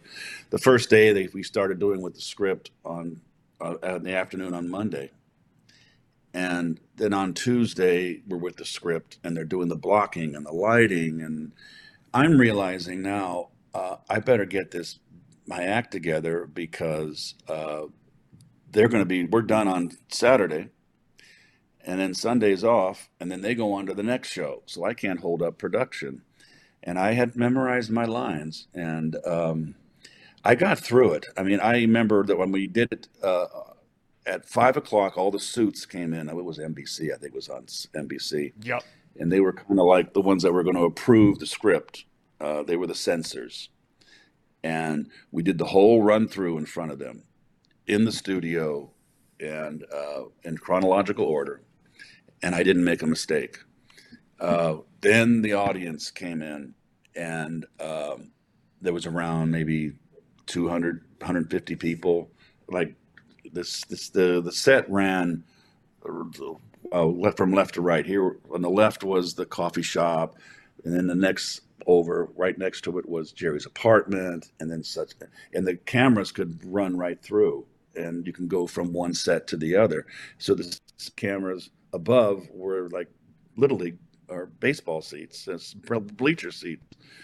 And I was just in front of a live audience, and Jerry looked at me before he went on and said, "What are you nervous about? You perform in front of 50,000 people. There's only 250 people here, 100 people." I said, "Jerry, I hit a baseball. I didn't have to memorize lines." So the funny part about it is the first scene when I meet him in the gym with Jason, and I don't think Michael was in that scene. I'm not sure. I forget. They changed that scene the most, and before that, they changed it again. And I had memorized not only my lines, I memorized if I interacted with whoever I was interacting, I knew their lines, and I knew, okay, here's Jerry, here's Jason, now it's my turn, my line, and then it went to Michael. And so that's how I knew all. When they changed that first scene, that interrupted the whole sequence for me, and I went out and I flubbed my line on the opening scene in front of a live audience, and I went, "Oh my God!" And I cut and go back. And I come out and I didn't screw up the rest of the way. I did it. I got through it. I mean, I was just so nervous after when it was all done. We went back Saturday the next day and did it in studio, and all the pressure was off, because studio, just the camera, you can cut. Then I'd spent an extra week in LA because I was just so exhausted. I went down to Shutters on the Beach and stayed a whole week in LA and just laid in the sun and recovered. Keith, I can't thank you enough, man, for your time today. You have a lot of other people and a lot more important things going on than to join us on this show, but I certainly appreciate your friendship through the years, all your support, and for reaching out with a very kind note the other day, and wish you nothing but the best, man. Godspeed ahead. Well, good. You know, Phil Mushnick for the Post wrote a very nice little piece, and I couldn't agree with it more, and hopefully you get back in the booth where you belong. All right. Keith, thanks for the time, man. You take care of yourself. Okay, you got it. Keith Hernandez, kind enough to join us, man. I can't tell you how much I just, for a lot of you not old enough to remember, that guy, man. I mean, there are a lot of gamers, and we like to refer to ourselves as Nutcutter Nation here on this show. That guy was Nutcutter Nation. I mean, he had Strawberry and Doc Good and all these guys. He was a guy, the last guy, that you wanted coming to the plate if you were rooting for the other team and the game was on the line against the Cardinals or the Mets. I wish we could add more time to get into that whole Whitey Herzog thing, because, like I said earlier, to try to put that into context, it'd be almost like Votto being in the middle of that run where he was the MVP, team's really good. Let's say the Reds would win a World Series. had won a World Series. Now, Votto and Keith Hernandez were two very different guys as people. But as far as players, very similar guys. I don't mean in the number of home runs or whatever. I'm just talking about you don't want to face Votto with a game on the line. You didn't want to face Hernandez with a game on the line. And they were both going to bring it morning, noon, and night every day they put on a uniform. You just heard him talk about it. But imagine Votto at the top of his game. And all of a sudden you're sitting at Great American Ballpark and they put up on the Jumbotron, Joey Votto has just been traded to the New York Mets. That's what happened with Keith Hernandez in the 1980s with the St. Louis Cardinals. He's the most popular guy on the team. They won the World Series. He's winning Gold Gloves. He won an MVP. He wins a batting title. He's an all-star every year. And then all of a sudden, bang, they put up on the board that Joey Votto's traded to the New York Mets. Or in maybe more accurate terms today of where they were, take the market size away. No, similar mark, traded to the Chicago White Sox. White Sox are terrible and have been since they won the World Series years ago, right? Terrible. And that's what it would be like. And gosh, I love watching that guy play. And I can promise you Tracy Jones is going to feel the same way when he joins us here in a minute. So Ham and Eggers, take it away. And Ham and Eggers, you're on. Seinfeld. It's that time of the show, the Ham and Eggers. These guys are great. Trust me, I would know. I introduce all the best segments. Handing it off to us. All right, everybody. Time to talk about the, let's call it, what are we calling it? Oh, the Tracy Jones report, because Tracy Jones is going to be on here in about 5 minutes. Encore Technologies sponsors the Tracy Jones report, and it provides IT solutions for a data-centered world with a suite of services from mobile computing to desktop to data center. And it supports both centralized and work-from-home computing models to improve efficiency and productivity. Visit encore.tech. The path to innovation begins here. Finally got through the water bottle here today, and we have some more Pawnee water right here. Pawnee Water is the official water partner of the River's Edge Concert Series, and it is a new premium alkaline water. Tastes fantastic. It's made right across the street, right here in Hamilton. It uses natural limestone filtration, unlike the artificial processing that many other brands use. And the result is a healthy alkaline water that is also the best tasting water in the world. You can visit their website at pawneewater.com. That is P-A-H-H-N-I water.com. P-A-H-H-N-I water.com to see where you can buy it. Drink Pawnee Water, get your coffee from UDF, bet with Betfred, and get your technology solutions from Encore.tech. Tracy Jones coming up in just a minute. We will have Bud Black, the manager of the Rockies. He's coming on tomorrow's show, so make sure you tune in to that. That should be right at the top of the show, right around 10:15, because play a day game tomorrow. Game's at 12:35 tomorrow, so got to get Bud Black on real quick. Get him on, get him in here, and get him on out of here. That'll be a interview on tomorrow's show. Again, Wednesday's show, Bud Black. Also, we have the Discord link if you're in the chat. We have a lot of people right now in the Discord, a lot of new users from Chatterbox Red. So if you're in the chat, you want to join the Discord, you can do that. Kind of keeps the YouTube chat discussion going through the rest of the day, I guess you could say, the Reds games, everything else. And make sure you like the stream. We have 79 likes right now. We'd like to get that to 100. Make sure you go back in there, like the stream, and then subscribe to the YouTube channel. I'm trying to think if there's anything else. Podcasts. You can download the podcast, Chatterbox Reds. There are 3 Reds podcasts in the top 12 of Apple Podcasts right now. 25% of the top 12 is the Cincinnati Reds, and Chatterbox Reds is one of those. One of the 12 best podcasts for baseball in the country, Chatterbox Reds. You can go subscribe to it, download it, and whether you're listening to this show, Chatterbox Reds, whatever Chatterbox show you're listening to, leave a rating and a review. It really helps out the algorithm of the show and everything else. So baseball, that is look, 3 pods in the top 12 of all baseball podcasts. That's a baseball town. Not only is it a baseball town, it is, you want to talk about America's team. I mean, the United States charts, baseball charts, Led by the Redlegs. 3 of the top 12. Nobody has more podcasts in the top 12 than the Cincinnati Reds. Joey Chatterbox Votto on Reds is one of them. SVP last night. I watched that on the way. Okay, wait. This is going to sound bad. I had the video playing on the way into work today. I did not watch it. I was driving. But I listened to it on the way into work today.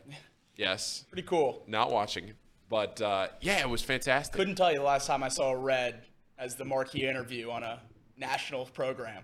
Yeah. It's pretty cool. I mean, when you think about what's going on right now between the Reds, the Bengals, FC Cincinnati, Xavier, getting Sean Miller back, UC going into the Big 12, there is a lot going on right now in this city that is a lot of fun, and it's an exciting time to be around here. So that's all on our end. All right. Look, I've said I disagree with. I think there are a lot of Reds fans out there, and there are different ways to define a baseball town. But I still stand by what I said. And look, I look at it as, and I don't tell anybody how to spend their money. I say that all the time on the show. I don't want anybody to tell me how to spend my money, and I'm not going to tell anybody else or judge anybody else about how they spend their money. But all I do is, when I say Cincinnati is not a great baseball town, all I do is I say they're the oldest baseball town. They have the oldest baseball franchise. I think the Reds have incredibly smart, informed, knowledgeable baseball fans. I think there is a passion for baseball in this town. But I always use the example. Look no further than the Big Red Machine. They never drew more than 2.7 million fans in a season. And they played in a stadium that sat with standing room only 57,000 people. I'm not going to buy it. It doesn't mean that people don't care about this. That's not what I'm saying. I think everybody in your town, regardless of what the sport is, everybody loves a winner. Yep. Right? I mean, the Bengals weren't drawing flies down there before Marvin Lewis came to town, and even after he came to town. I did a number of games for Fox where they played the crummy Tampa Bay Buccaneers and play some other teams. And you were lucky to have 43,000 down there, right? Yep. In a once every other week event kind of thing. Now you can't get a ticket to a Bengals game, right? Right. All right, well, you can still get a ticket to a Reds game. In fact, you can get about 20-something thousand of them if you want to shell out the money for tonight. All right? So, I mean, I'm not going to get – look, I'm all into what they got going on at Sir Boy Wonder. Are the Reds better than last year? I would say they probably are. That would probably be about as safe an answer as you could possibly get. They are better than they were last year. Make sure, I mean, a lot of people telling me I'm out of my mind.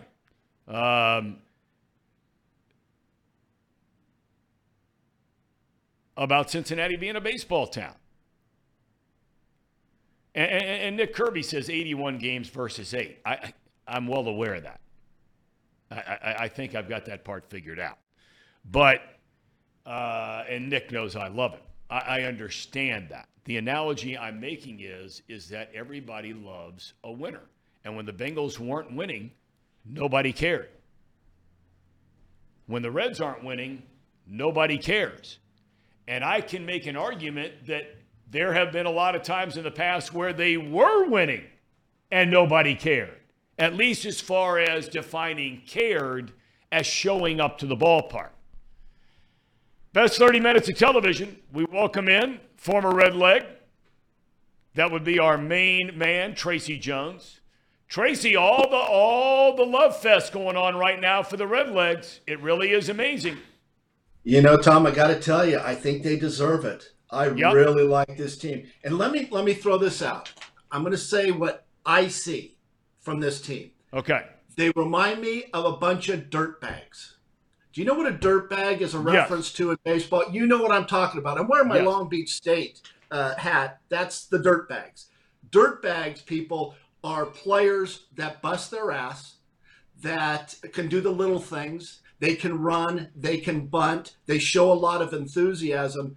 And to me, this is exactly what this team is. It's all about. It's almost like a college team. You know what I mean? The enthusiasm that they have. I would not be surprised that this team wins the division by 10 games. I'm that positive on them. I just think they have something going on. You get Votto back. And by the way, how dare you people? How dare you take shots at Joey Votto? This guy's a Hall of Famer. I was going to get in there and do the whole stats thing with Joey Votto. I've done that before. That's all right. Joey Votto's a very good hitter. Best all-around hitter the Reds have ever had. And what I'm seeing from Joey Votto, Tom, is, and I watched a few of his at-bats in Louisville, looks like he's gained some weight. And I like that. I thought he was too skinny a couple of years ago. He's more straight up in his stance. He's raising his leg. He's got really good timing. And you know how you used to try to go oppo taco? He's not doing oppo taco. He's spin to win. And I'm very impressed with what I've seen with Joey Votto. I've probably seen about the last 15 at-bats. He's really squaring the ball up. Yeah, I mean, I think his first 3 at-bats last night, he hit the ball harder in each of those 3 at-bats than he did all but 1 or 2 at-bats last year when he clearly was playing hurt. I mean, there's no debate about that. Tracy, I made the comment at the beginning. There are moments, and you weren't around when Johnny Bench was winding his career. You didn't miss him by much, but he was winding down, and you were coming up. And for a lot of fans old enough to remember, taking away some of the big red machine stuff and winning a World Series, although they won their World Series on the road, they never won it at home in 75 or 76. But and Jay Bruce's home run to clinch a Central Division title in 2010.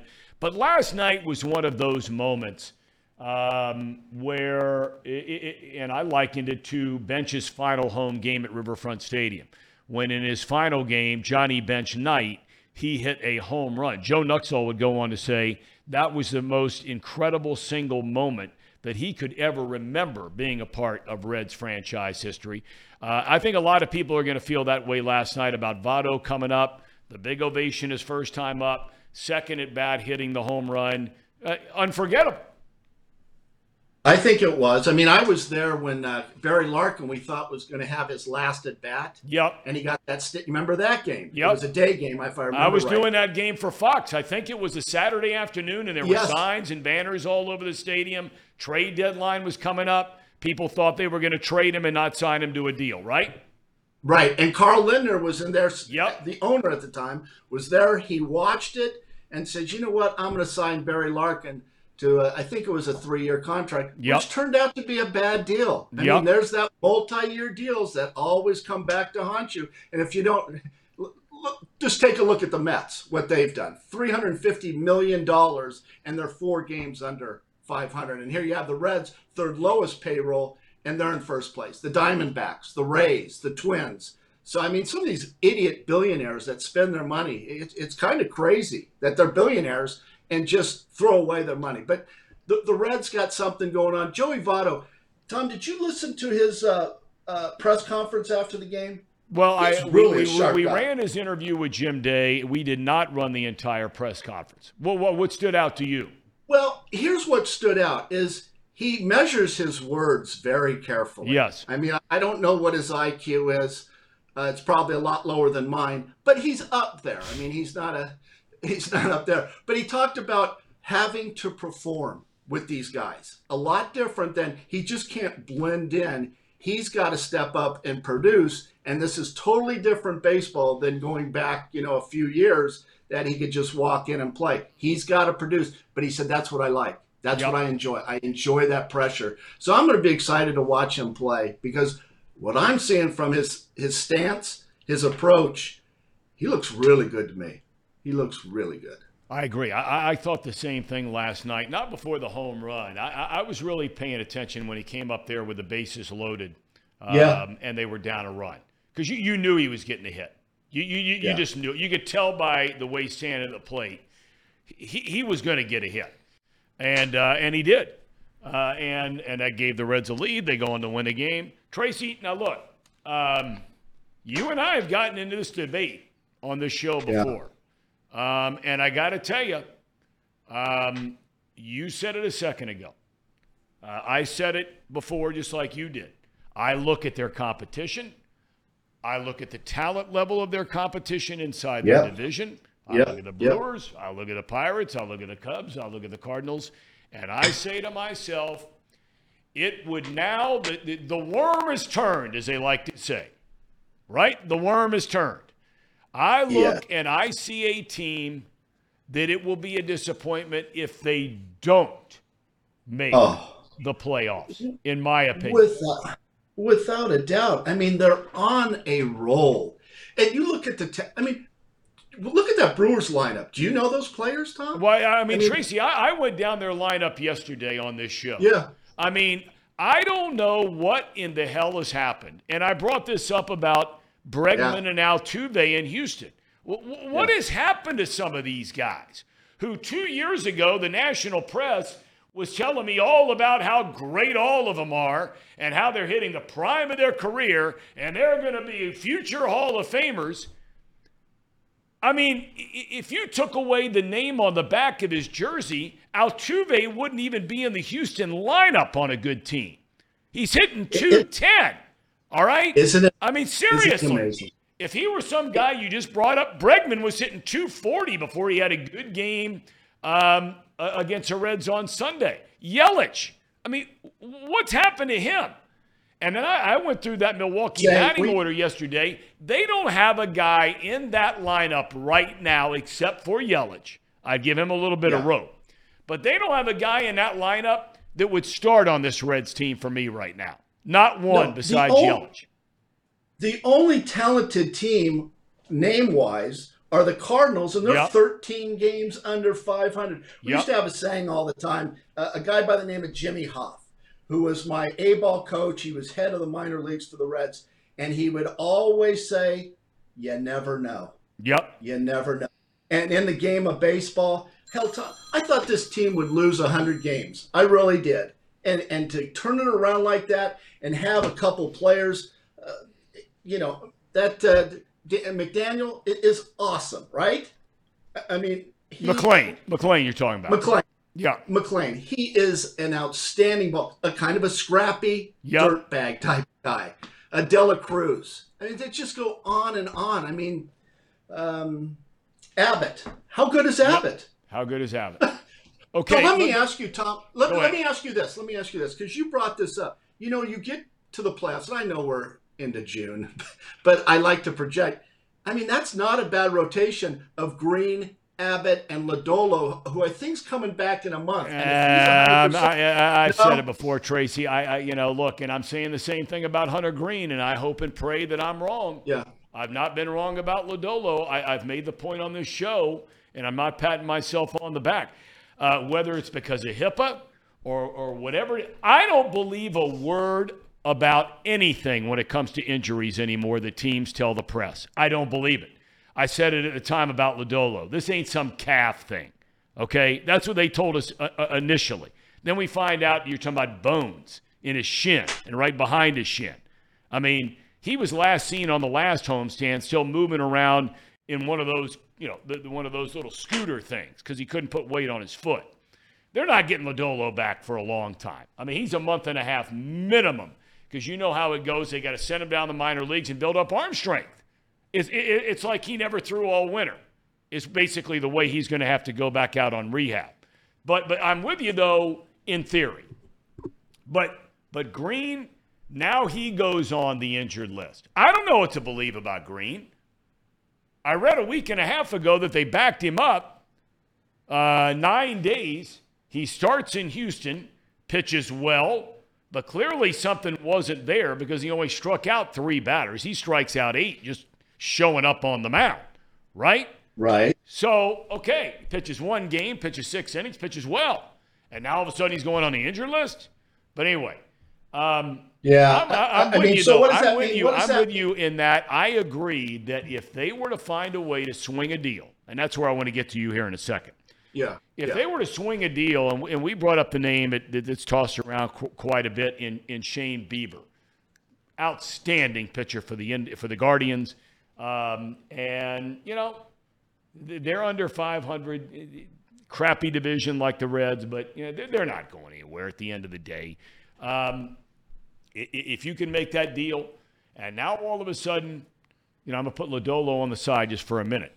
If you all of a sudden went into a best of 5 or a best of 7 series, and your 3 front starters are Bieber, Green, Abbott, I think you can beat anybody in the National League. Nice. I mean, and because those guys, one, they have really, really good stuff. They have shutdown stuff. I mean, you could make an argument they're all 3 number ones if they were to pull that trade. That's exactly. But what do you give up for Bieber? I mean, that's going to take a Marte. I don't know. I mean, I don't know that. That's not my area. But you definitely got to add a pitcher here. I really think you do. A starter. Well, you've changed your mind on this a little bit now, then, it sounds like to me. I did. But at least I had the courage to come out on this show and say that I am wrong. I thought that they could trade Diaz and get 3 frontline pitchers, right? I talked about the Johnny Cueto trade going back a few years ago, which was a disastrous trade, but that type of idea. But what I'm seeing with the Reds, they're there. It's not next year. It's not the year after that. It's right now. And I think they have the players to do it. They have something going on, that team chemistry that I used to think was corny. But let me throw this at you. You know what's important to team chemistry? You want to know inside baseball here that nobody talks about?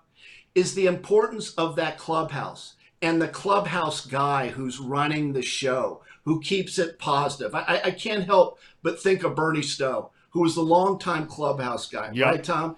And he was just he rooted for me when I played.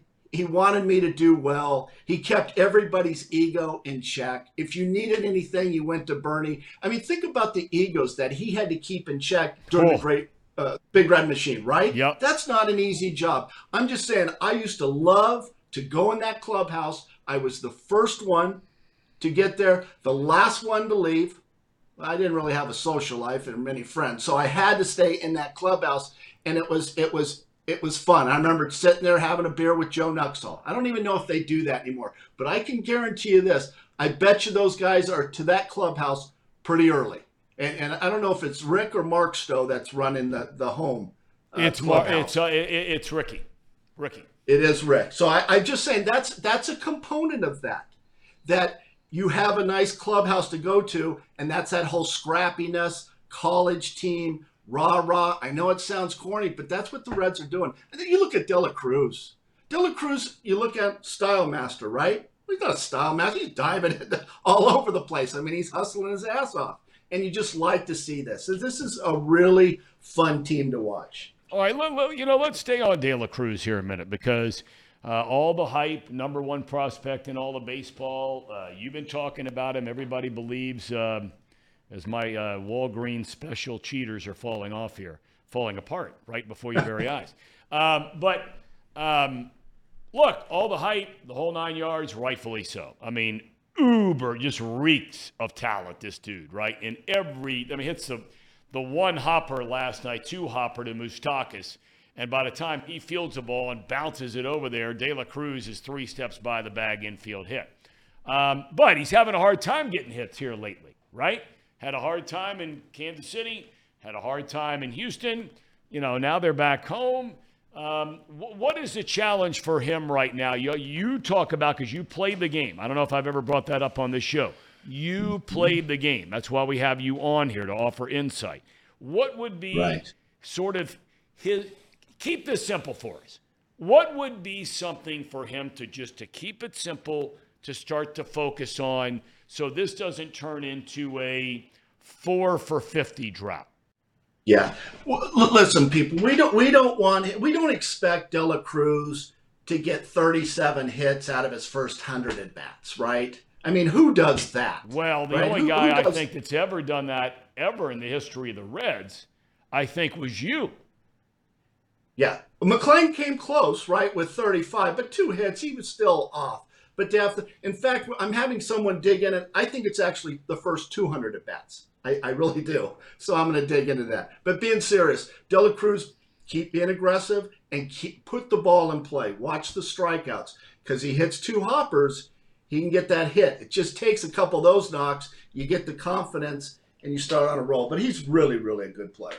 You know, I can't remember who the player was that I heard it, but I used to hear Mark Grace, outstanding hitter, right? I mean, really good hitter for a long time, outstanding really good player. Yeah, in fact, he had the most hits and the most doubles of any player in Major League Baseball during the decade of the 1990s. A lot of people don't know that.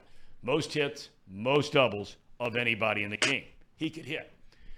But he used to say all the time, and I found this so interesting, and I'm curious what you think about this. And now, as this maybe pertains to a De La Cruz, Grace used to say all the time, when he would fall into a slump, he would just make a decision when he walked to the plate. I'm only looking for one pitch. If the guy, say it's a fastball, and if the guy throws me 3 straight curveballs and they all break right down the middle of the plate and I go down looking strike 3, God bless him, good for him.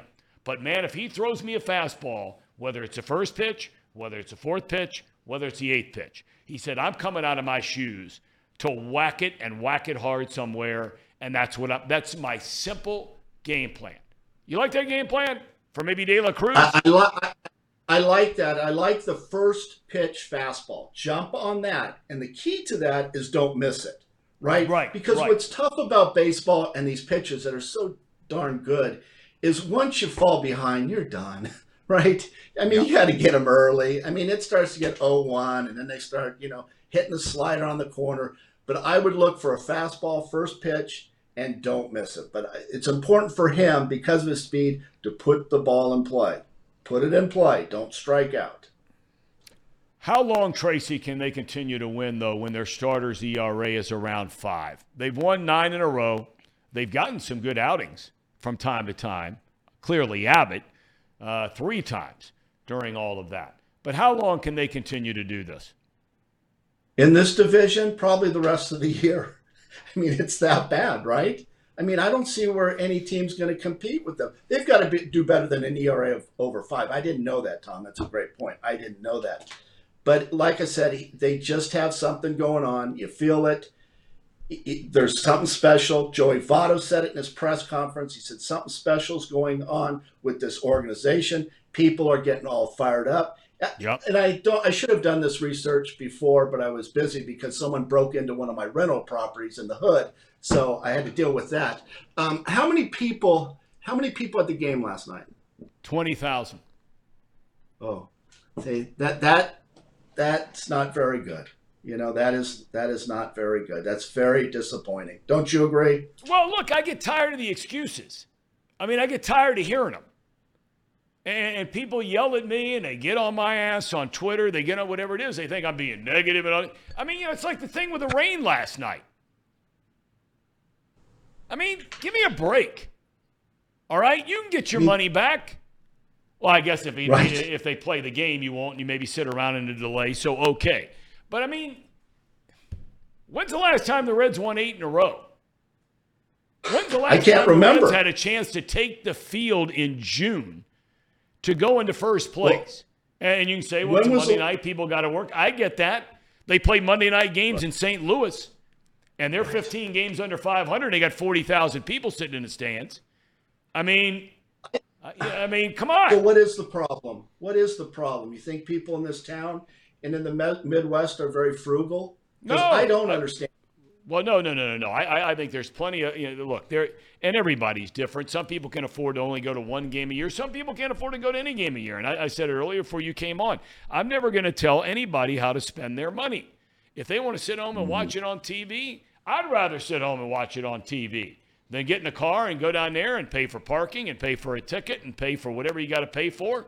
I mean, tonight they have this, Paul, what is this thing called? 3-2-1? What is this? 3-2-1. You know what 3-2-1 night is, Tracy?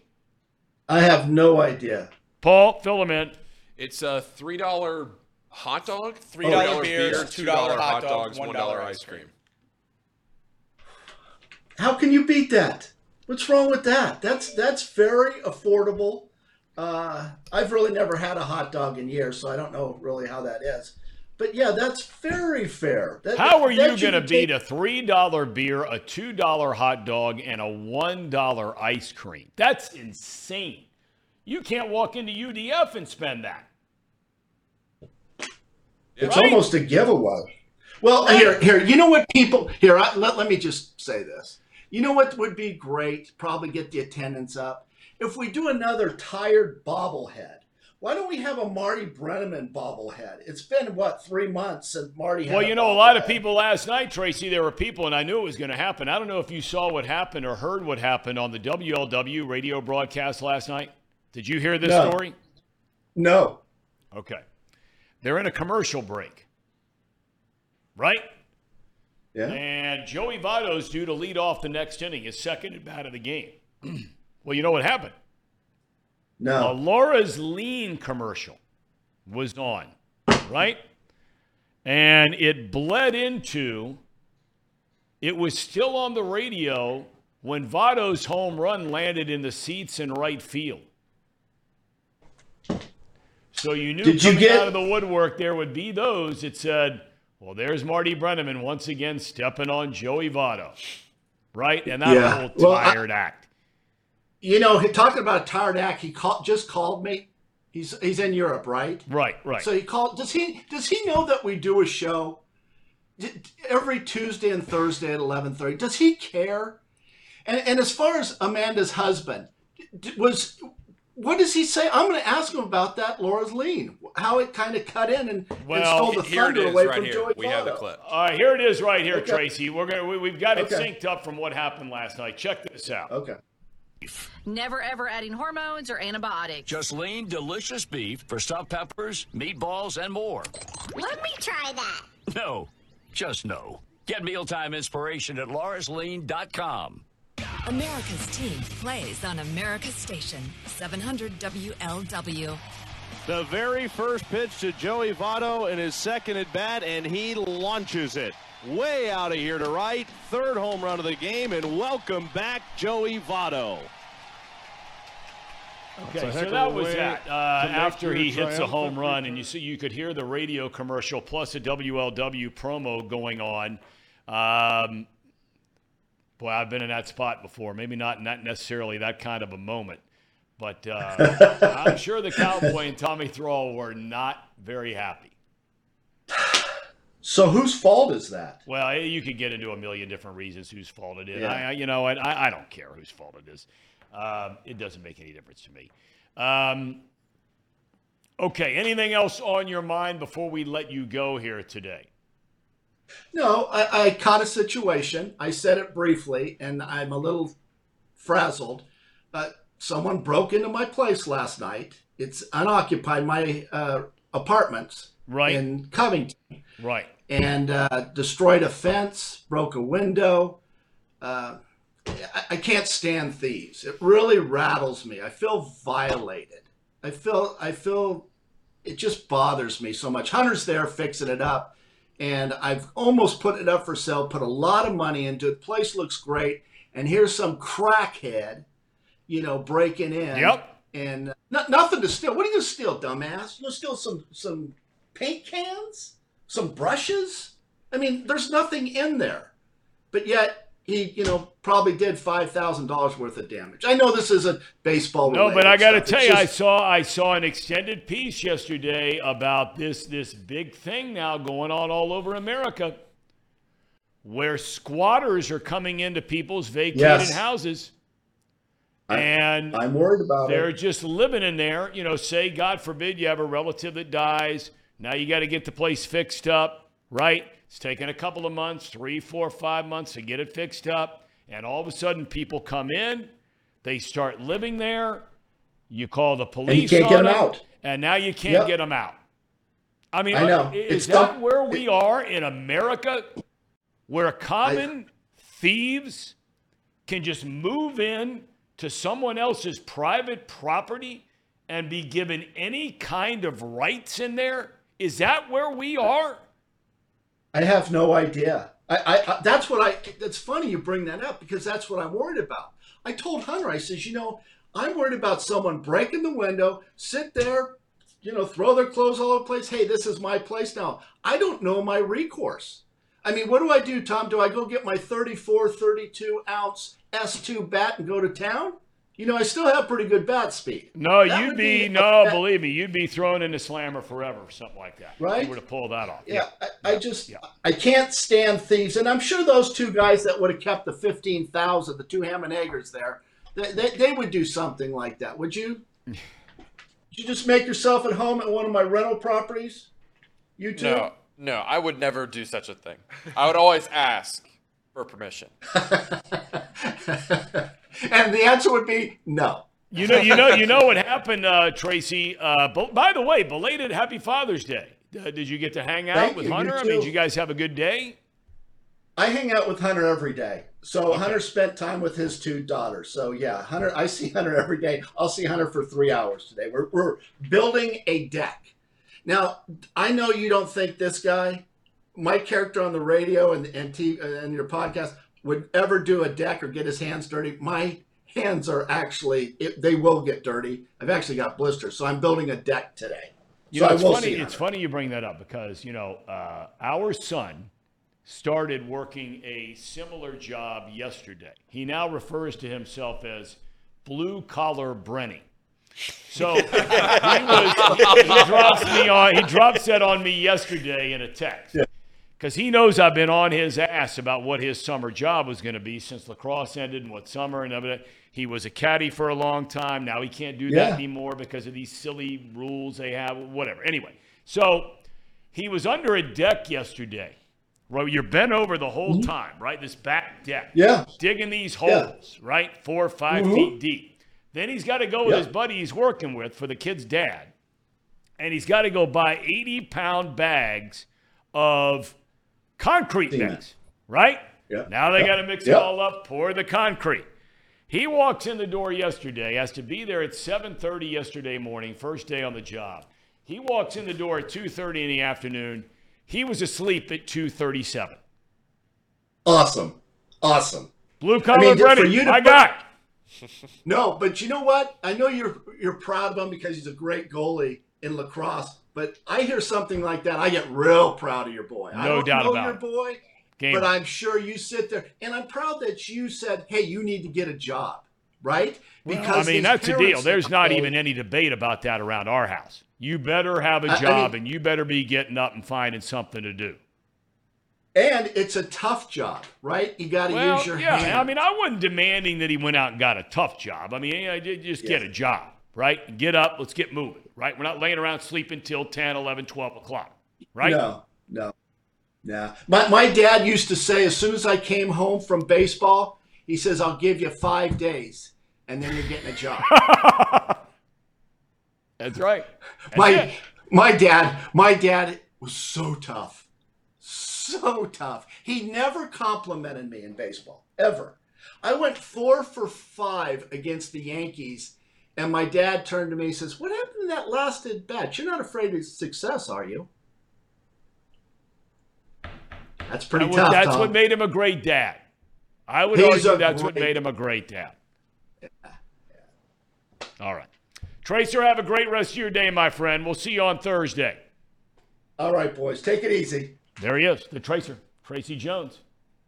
I wanted to bring up with him about your bride. How is your bride doing, Casey?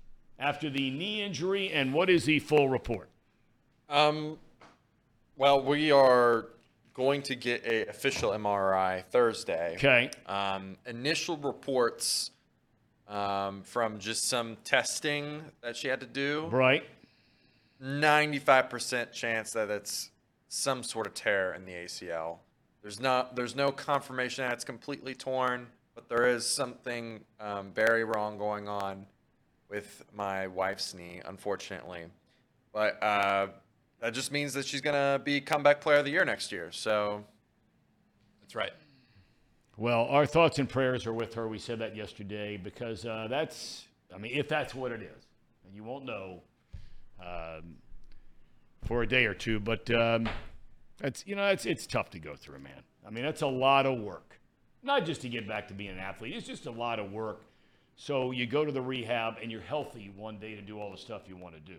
Because if you don't go to the rehab, It doesn't get better. And the older you get, and I know she's still very young, but the older you get, it's hard, man. I mean, you got to – we wish her well. We're thinking about it. Yeah. Okay. Do we have a cherry on top? We do. So I asked Nick Kirby to – our man. Add a little bit to a video that we played last week. Add a little more flavor to it. Okay. We are going to play this. We played it last week. The Reds have won 9 games in a row. They're going for 10 tonight. They are first place in the National League Central. So just take a minute and let this one soak in. Okay.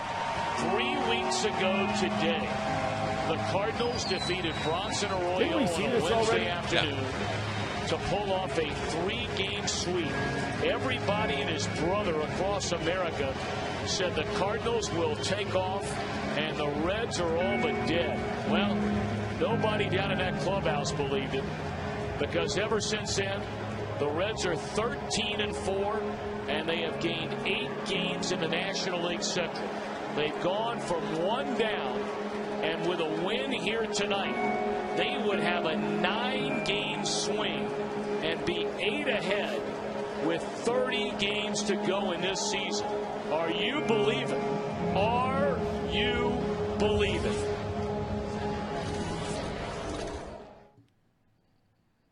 So what was the twist? Just added the little Moneyball music underneath of it.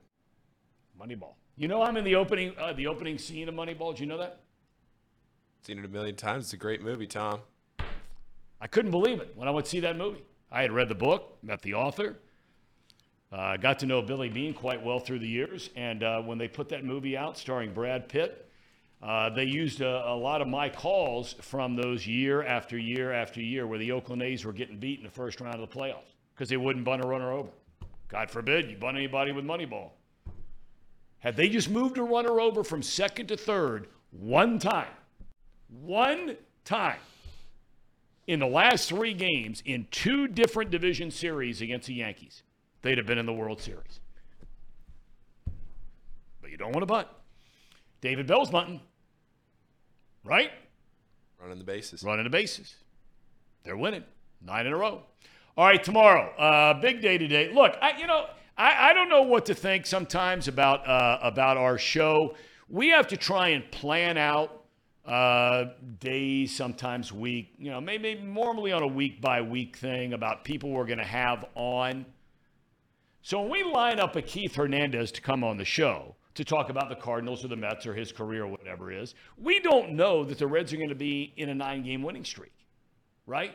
So you get some people in the chat that are like, what in the hell are we talking about with Keith Hernandez when the Reds have won 9 in a row? Well, we've already set that up. We're not pulling the plug on Keith Hernandez, right? Yeah. So like tomorrow, the Reds win tonight, it's their 10th in a row. But tomorrow, we have already agreed and planned out. Look, we can't get head basketball coaches in this town on this show. Right? But we can get the manager of the Colorado Rockies on tomorrow before a day game. Go figure that one. We can't get Sean Miller, but we can get Bud Black. Oh, no. All right? Go figure that for a minute. Okay? So we got Bud Black tomorrow at 10 o'clock, and they're playing a 12:30 game tomorrow. So that's already set up.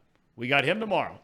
And then behind him, as I mentioned, and I got to tell you, CJ in the chat, I'm a little surprised. I'm a little surprised. You brought up today that, am I trying to fill some kind of quota or something by the guests who are coming on tomorrow with my track record and what has happened in the LGBTQ community? This is a very serious conversation we're having tomorrow. And it's a guy who, when I went through everything I was going through almost 3 years ago, and even still to this day, was kind enough to reach out to me when I reached out to him, and we've become very close friends. And I've tried to learn a lot from this guy. And he has his name is Sid Ziegler. He's going to join us tomorrow. He's a guy who started and owned Outsports.com. We're going to talk about the intersection of being gay and being an athlete and what it means in high school, what it means in college, Olympians, pros, as more and more professional athletes, big-name athletes, have come out. And some of the issues going on. Major League Baseball now recently saying they're not going to ask players to wear uniforms that are symbolic of the LGBTQ pride colors, let's say. And this is Pride Month. So that's going to be tomorrow. We'll see what happens tonight with the Redlegs. Casey, great job. Paul, great job. Thank you, Tom. Great seeing you guys. Elliot, Jake. All right. We thank all of you for joining us, and we will look forward to seeing you tomorrow on Off the Bench, presented by United Dairy Farm.